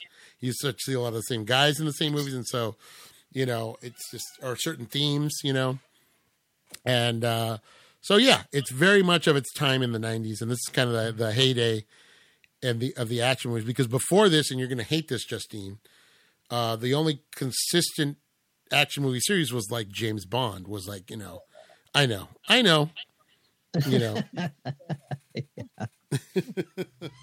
But look at Kalei's face too. What? They had war movies? Yeah. War movies are different though, because you could do, like, we've seen both kind of war. We've seen very realistic stuff like The Great Escape and Longest Day. And then we've seen more adventurous war movies like Guns of Navarone is as much a war movie as it's kind of an adventure movie, right? Because they got to climb this mountain and the whole ship thing. And then there's just like war movies that are just like do nothing but they're completely fake, but they take place in the framework of a war movie, like Kelly's Heroes or Where Eagles Dare. So there's even in that genre, there's different types, just like westerns. We have like the spaghetti westerns. Yeah, the westerns. Right, or revenge westerns or all that stuff. But so you've gotten to see the movies trend over the course of doing the Digital Movie Club, and the 90s action movies are probably the most. It just turns into these ridiculous premises, like we're going to load a plane full of cons, or we're going to, someone's going to take over Alcatraz, or we're going to switch faces, or we've got to fly to this asteroid and blow it up because it's going to hit Earth. Somebody hijacks the president's or plane. somebody hijacks the president's plane, get off my plane. So, we're going to see, you're going to see, these are like the high concept action movie. This is like the height of that. So, I blame Arnold. Yeah. A lot of that's movies like Total Recall and Predator and Running Man, those being big success. Yeah. Right. And Sylvester Stallone with Rambo. I mean, yeah, that kind of brings.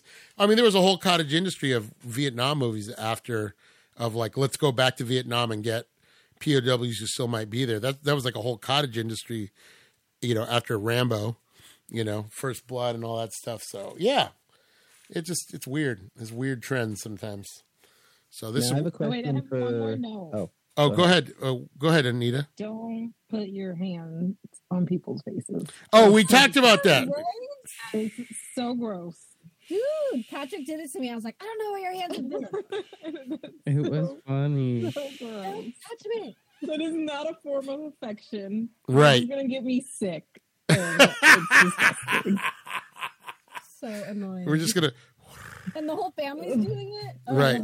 Yeah. Yeah. Poor Adam joining this family. Right. Yeah. He's going to have pink eye like all the time. New Michael. They're all calling him Michael. He's just horrified watching them all pet each other's faces. Right. I disagree to this. Everybody's walking around with like extra acne, like in the T-zone. And there's just these lines of acne that on their face. Extra acne and streaks down the face and pink eye for days is what it's going to be.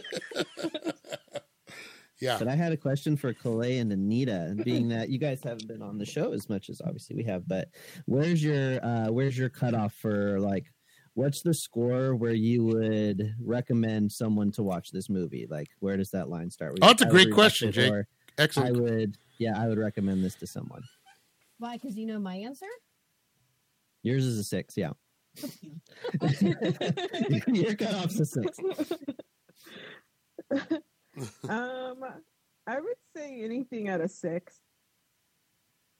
Okay. 6 is kind of low. Yeah. I would recommend a 6, but that's with a warning. Like, oh, here, this movie, it's an 8 if you like this, or if you like this, it's going to be this. But I gave it a 6. But if you like this, or this, then you're going to like it. So 6 is kind of iffy for me. I like 90s movies, and I like to look at the old stunt. Then I'd be like, oh, okay, right. This 6 movie you would like, right? Because it is that, and take it for what it is. Yeah, 6 would be a recommendation with a caveat.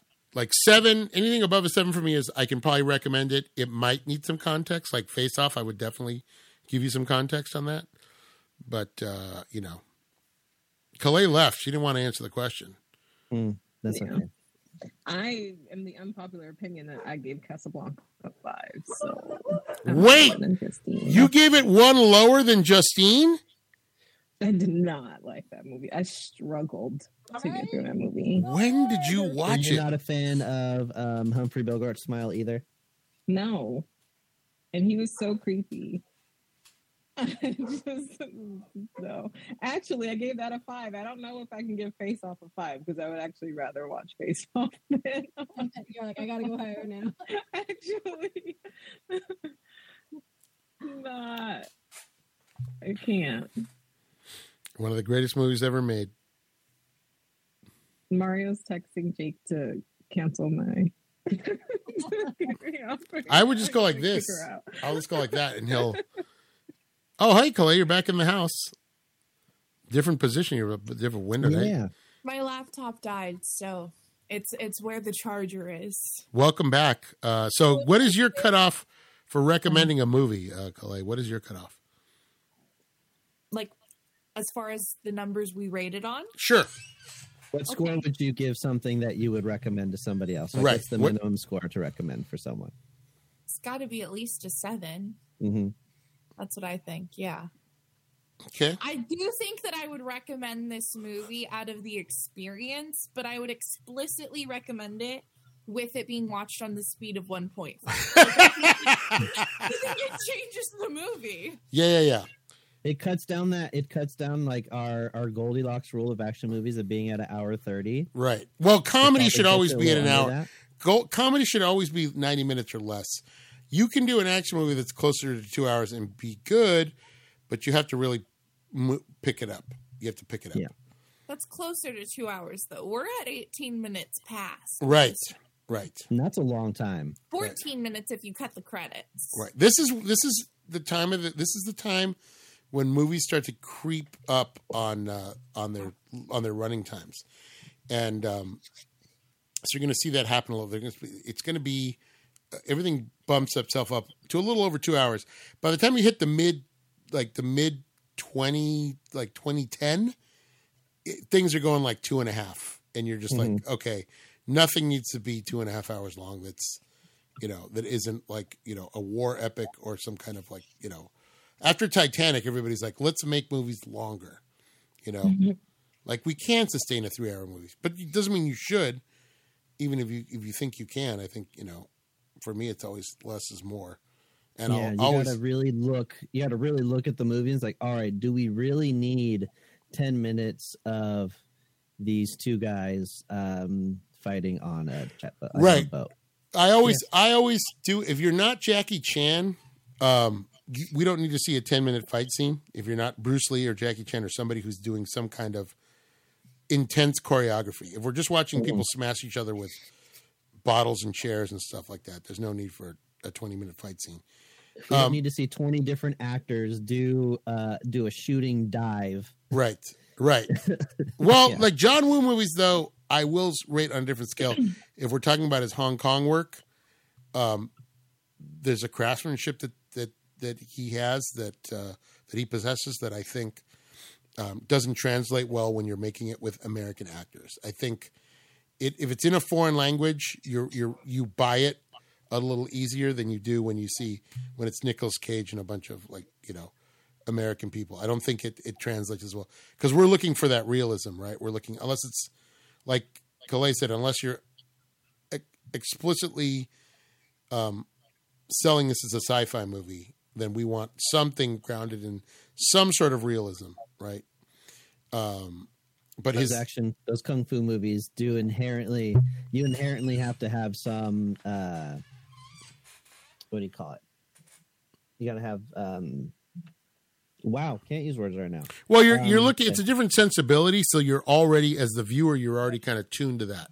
You're already going, okay, I'm not expecting an American action movie, so let's see what this is. And so you buy into different things because you're like, well, that's just how they do it. It's a different culture.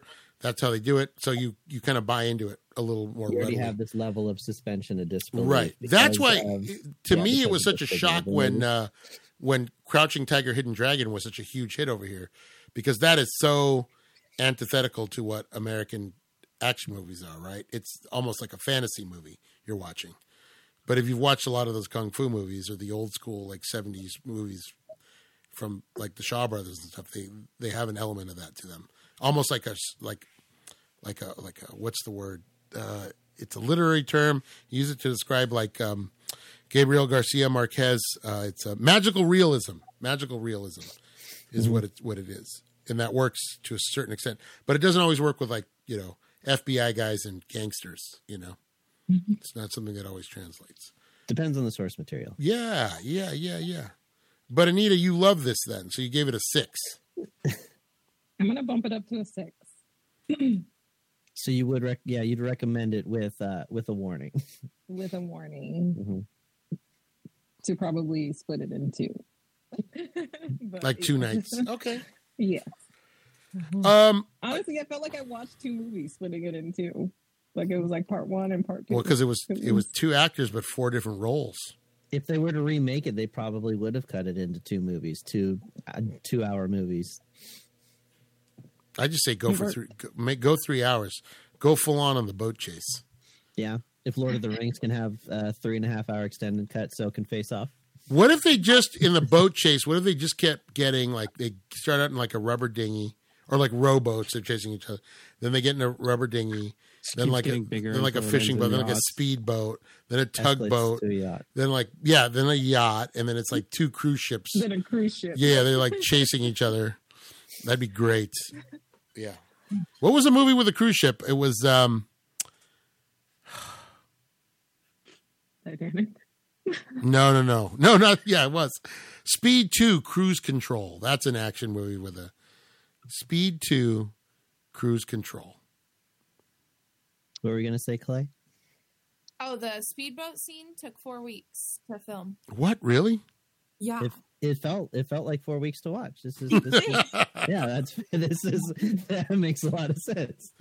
We're gonna watch. They had to work really hard to find doubles that didn't look anything right. Like we talked about this. We talked about the guy on the cable. There's a couple scenes where like there's wires visible. I don't know why they left that in. I mean, now you would just CG it out. It's no problem. Because it took 4 weeks to film. Right. Yeah. They're like, we have to keep it now. Like if you're gonna do, you know what would be a great face-off that no one would be able to ever figure out? Like we'd just be like, oh, okay, is Patrick and Jake. That'd be the ultimate like. Yeah. Wow. But just complete disregard of the stunt doubles reminds me of "I'm Gonna Get You, Sucker," right? Yes. I wish I could have seen Patrick's face when he said that. You don't think you could do his face? Do you think we would notice, Patrick, if you swap faces with Jake? Do you think that would be a... Yes. I don't think so. We're twins. Jake would give it away because... I'm ready. Jake would give it away. Hugging himself. Jake would give it away because he would be like... he'd get in bed. Justine would be already in bed, and he would be like, oh, so this is where Patrick sleeps? Is this where? Is this his pillow? Oh, is this his toothbrush? Can I use his toothbrush? Oh, and just get out of here. Just see like Jake, get out of here. That'd be Jake, stop. I know. Yeah, don't. You're not fooling anybody. That's it. Put your faces back. Put your faces back. Well, that's our movie, Patrick and Jake Off. It's going to be called Jake Off. Yes, Jake. That's getting real close. It's getting real close to some words. It's going to be a very different movie. Jake Off. Yeah.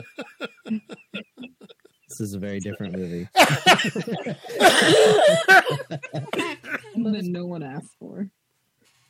But we all enjoy. Anita, are you excited for Air Force Ones? Is this the Nelly music video? Yes, we're watching the Nelly Air Force One music video. Is this 2 hours too? This sounds like a 2 hour. It's our man Harrison Ford.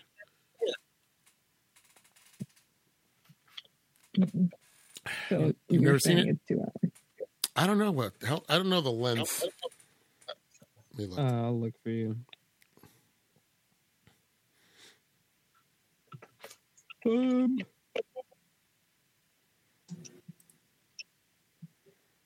It is 2 hours and 5 minutes, so shorter than Face Off. 2 hours and 5 minutes. Yes. Yeah. So long. Too long.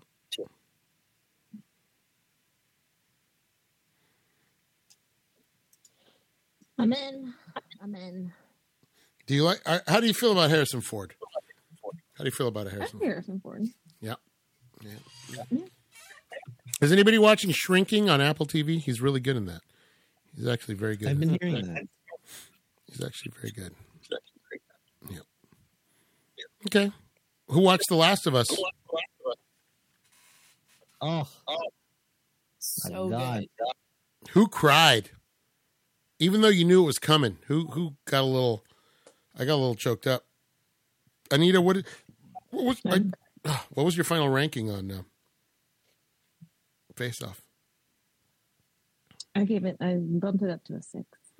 Beautiful. I actually gave it a 5. Bumped it up to What? Let me ask you a question. As a you've watched some of the movies that we've seen so far. What is one that you were surprised that you enjoyed? I said this last week. What the heck was it? Fistful of Dollars. That's right. You did say that. Yes. That's like that's Justine's favorite, the spaghetti westerns. She really dug those. It was so good. Yeah, they were really good. I did not think I was going to like it. Like the cheesiness is fine, right? Because you're like, it goes with the time, and I'm also like entertained. So good job. Right. Yeah, the stories are good. They're entertaining. Right. I love it. They make sense. All right. Calais has only seen. I feel bad for Calais because she's coming in 90s action movie. Like it's a stretch of action movies. We'll get back to the comedies. We're going to get back to some really good stuff. But right now we just got to watch stuff explode, Calais, okay? And that's fine. I'm a fan of TNT. That's where all these movies end up. Face Off, TBS, TNT, some kind of explosion, and Nicolas Cage. Next, Gone in 60 Seconds. You know, it's like, again, back to back. I love that movie. I've never seen it. Okay. I've never seen it. No. Justine, how do you feel about Gone in 60 Seconds? It's okay. Jake Scott. I saw it once, and I saw it like later from when the movie actually came out. So I saw it like years later. And you loved it. It was okay. I'm not a huge fan of. I don't like a lot of Angelina Jolie movies, so it was okay. Okay. You're more of a barely in it. But I don't believe her, so it's like hard for me to watch. Like I never watched the movie Wanted where she curves a bullet. I just didn't want to watch it. That's based on a video game as well. Based on a comic book, actually. Same thing. Thank you for. You're right. It was a comic book, not a video game. So everybody watched Last of Us. Did everybody cry? A little bit. You didn't cry, Anita. Why not? What happened? No, I liked it. It was a good episode. I just didn't cry. It was sweet though. It was. It was really nice to see her get a normal life for a few minutes. A little bit of happiness. Right. It made me like her a little bit more. Right. So. She's a tough egg to crack, but I like that about her. I like that character. Like that you have to kind of like Joel, not unlike a Joel.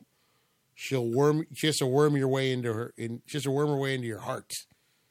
You know, we're all putting up that emotional facade because we don't want to be hurt by this television show. That's what it is. I'm still trying to understand the dead, though. I don't understand how they wake up. It's the fungus. The fungus is controlling them. Because they weren't anywhere near. Like the sounds can wake them up too. Well, like in the fungus sound, in the first the fungus hear the sounds. In the first episode, they explain, or no, in the second episode they explain that the fungus have like tendrils that go for miles underground, so you can wake them up by accidentally stepping on them, or the vibrations can cause the tendrils to will go back to the host. So all the vibrations and stuff like that can trigger, because they're all connected, right? They're all connected by like these strands that that are strung underground from like point to point. That's how the fungus spreads. So that's why stuff like, I think which was it? Episode 2 when they're trying to get out of the State House. Them setting off the clickers in the State House set off the entire horde that was like right on the other. Yeah, that was like several blocks away. Right. Yeah. Because their mycelia was connected to that group. Right. I think it's mycelia. Can we answer any other zombie questions for you, Anita? Mycelium. No, that kind of makes sense. Yeah. The vibrations. And I think it was only next door, right? Yeah. Yeah, they were right next door, and they were being pretty loud. Man. Understandable. I'd be loud too if I was playing Mortal Kombat 2. The look on her face when she realizes she's bitten. It's just heartbreaking. Heartbreaking! Great acting on that part. I like when you were taking the pictures in the photo booth. It was so adorable. Right. Very cute. They got one day to be normal, and then that's it. They're not even a whole day. They had a couple of hours of being like normal teenagers, and that was it. Ugh. One thing I love about this movie is that, and it translates from the game, but it's also real life. Aside from Joel and I believe his brother Tommy, who are trained, or at least his brother was, but you could tell Joel maybe had some experience hunting and stuff like that. Yeah, the gun isn't like a magical thing that's going to get him out of every situation. Because the girl was armed and they still got bit, right? Because you can't the zombies aren't easily dispatched. So just having a gun isn't necessarily going to get you out of the situation. It will against other humans 9 times out of 10, but I like that aspect, that the gun isn't like necessarily going to save you from being attacked. Where, like in a lot of standard zombie stuff, it's just like, oh, we'll just shoot him in the head. And of course, everybody's a crack shot. But that scene in the mall was great because her friend had the gun, but she was also scared and doesn't know how to use not experienced using firearms. So yeah. She's just giving it to some random firefly. Right. Yeah. Right. So she wasn't necessarily trained with a firearm. Did you I think they were to an extent with when they were in the QZ. I think they were probably trained to an extent, but yeah. Did you cry, Calais? I did not cry. I was very sad, but no tears. Justine, well, I knew it was coming. Right. She's gonna die. Right. Because you know where she ends up, so you know who she's going to be. And she told them that she was alone. Remember, she told everybody that she broke in there alone. She was shielding her friend. Justine, did you cry? You never cry. I haven't seen this episode. I ruined it for you. Something bad. I keep muting you guys, so I'm like in and out of the conversation. I'm just kind of waiting. Like, by the way, I come back in and it's quiet, then I know you're talking to me. So. By the way, it looks like your dog is holding a gun back there. Very impressive. How'd you teach him to do that? He's looking down the barrel of a gun, as the Beastie Boys would say. But yeah, I keep muting you guys, so I'm like in and out. Okay, we'll stop talking about it. It was a great episode. Anita, are you going to be back with us next week, even though I kind of shunned you this week? I'll think about it. Those who are aware, as she should. Those who are aware of the game, are you excited for the next couple episodes? What are you talking about? The next couple episodes. Oh yeah, of the show. Yes, at least the next. Did you see the preview for the next one? Yes. Woo! God, I'm stressing. Don't stress. Don't stress. I'm excited, but I just don't want it to be over. They're only doing 9 episodes. Yeah. Oh, they're only doing 9? Mm-hmm. Which this week is 8, right? Mm-hmm. So next week's the finale? No. What? No. Next week's 8. Next week's 8 and then the finale. Yeah. Now, do you guys think that they are going to stick with the 2 seasons, hitting the key plot points on the 2 movies, or are they going to try to extend it further? I think it'll end. I think I think so too. I hope so. Right. And Netflix is known for doing like a couple seasons. Or this is HBO, but Yeah, I was gonna say, good thing it's streaming on HBO. it's a common trend with TV shows nowadays where they just hit a couple seasons. Like, all right, move on to the next one. Yeah, well, that's the way it should be, man. Things shouldn't go on indefinitely. I read that someone said Jon Favreau doesn't have an end game for Mandalorian, and that could be bad. Let's wrap it up, shall we? Okay. Justine, great show this week. Your hair looks great. Thank you. Kalei, good luck with that hangover. Thank you. I'm gonna take a nap. Yeah, you should. Maybe like a 6-7 hour nap. You'll feel as right as rain. Pop up for some food, go back down another 9 hours. Get us new tomorrow. Some tiny tacos from Jack in the Box, and you're all set. Jake, great job today. As always on the tech end. Good job. Thanks. I'm glad that's all I'm good for. Appreciate it. Patrick, good job on the reading today. Great job bringing it You're all welcome. together. Glad I could help. Yeah, see, that's the attitude you adopt, Jake. Anita. As a member of what you're about to say, but I'm nervous. as a member of the patriarchy, I apologizing for glossing over your role as a woman and just forgetting to call you entirely. I apologize. Sometimes, we talk about this in Latino culture. We're if you're some Mexicans, not all, but some Mexicans were part mestizo and part. There's a lot of Spaniard in there, right? So we're fighting against our programming, right? We're fighting against our own. There's a lot of some people turn to self-loathing, which is how you get Latinos for Trump. But so in a lot of ways I'm fighting. In a lot of ways, I'm fighting two battles because I'm fighting that, and then I'm also fighting being part of the patriarchy, where I'm really trying to, not give in to those, like, you know what I mean? Mm-hmm. But I feel like today I failed you on so many counts. As a fellow minority, as a fellow person of color, I feel like I really blew it, man. Yeah, it's fine. I'm not fighting you. Okay, I feel so bad for you. Yeah, you fucked up, but it's all right. The internal struggle. It's okay. It's fine, I guess. The internal struggle. I had a conversation with someone that this is not to go off on a topic, but I really had a conversation with someone a couple weeks ago about, I was trying to explain how, they had a legit question. They're like, well, how did you end up with so much? We were talking about Ancestry.com, and they were like, how much did you end up with so much Spanish in your, in your genetic makeup? And I'm like, well, You see the colonizers. Yeah, this is what happens, but this is it. It's one of those things. It's a lot of history. Yeah. There's a lot of self-reflection when you're discussing this stuff. So, yeah. That's it. Yes, I'm struggling. You understand? Mm-hmm. I'm not mad at you guys. I'm like I always say, I'm not mad at you guys. I'm mad at that kid from the Jersey Shore. The situation, So that's really where it all. What an old joke. Thank you very much, guys. That's from 2004. That's my joke from 2004.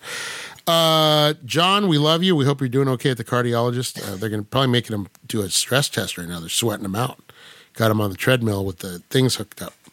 That's fun when you go to the cardiologist and do that, and they have the crash cart right there. You're like, should we even be doing this? Is this safe? Also, please don't put those things on my hairy chest.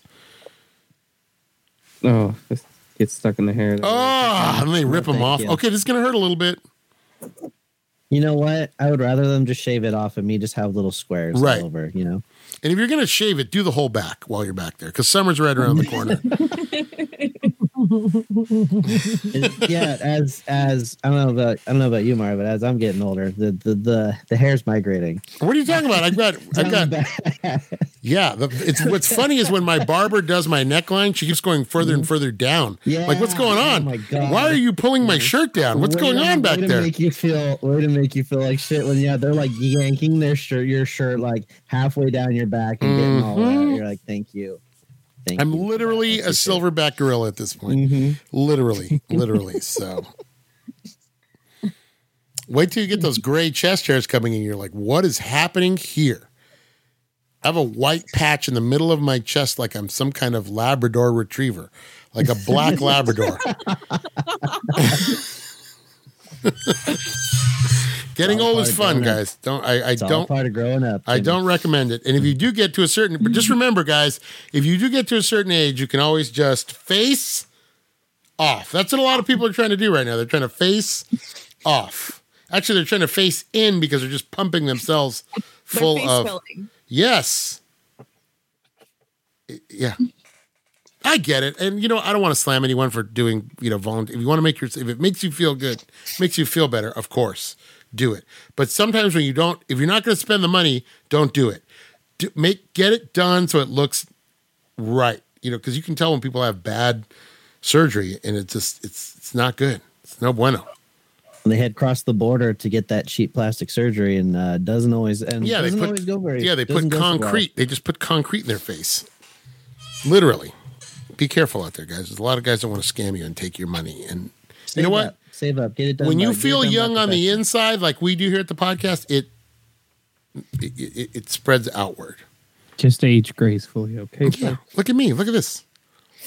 You guys thought it was snowing today. When I went to get my hair cut last week, I thought it was snowing indoors. Like, where is all this coming from? I'm like, oh my God, that's my hair.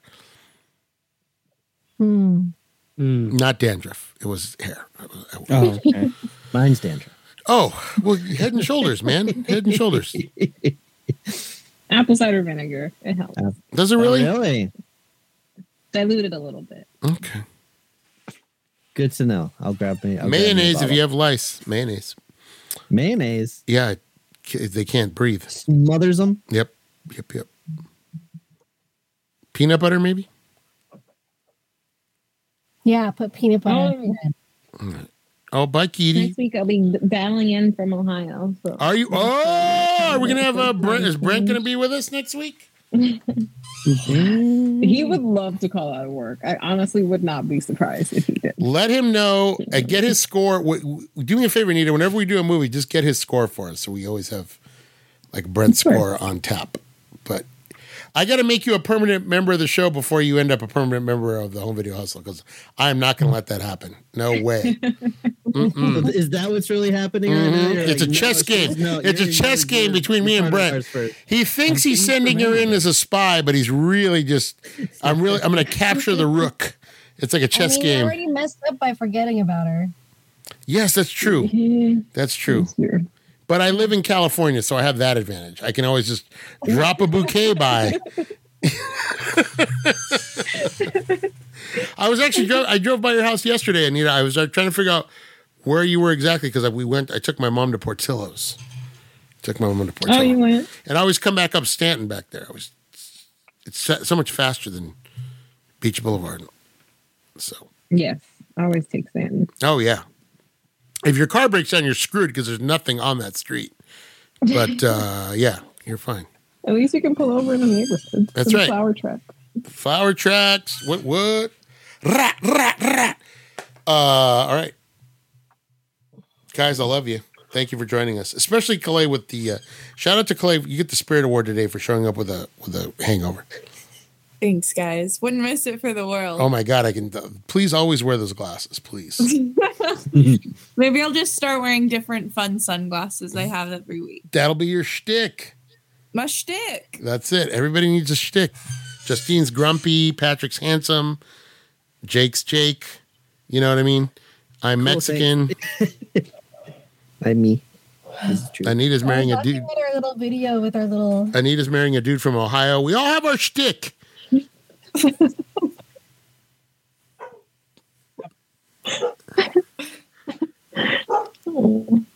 Anita, if you get married, so let's say you and Brent get married, where's your loyalty? Which podcast? Wow. I feel like that's a really hard question. Calais, she are you her counsel? Only one person gives me life insurance if they die. So I don't even pay for your movies, so I would hope he would say Home Video Hustle. Movies, if he doesn't pay for ours, he's not paying for anyone. Anyway, I love you guys. And from Brent, we were talking yesterday. He was like, "My video collection is worth so much money," and I was like, "Okay, I'll make sure to note that. We'll have that appraised." Yeah. Well, you guys should appraise it for insurance purposes. You really should have that appraised because. Oh, I will. Don't worry. He's saying it will be appraised. Who's gonna Brent, sign a prenup. Brent, prenup, Brent, prenup it. All right, you guys. For Jake, for John, for Patrick, for Justine, for Anita, for Calais, we say this transmission ends now. Fight the power. We'll see you next week with Air Force One.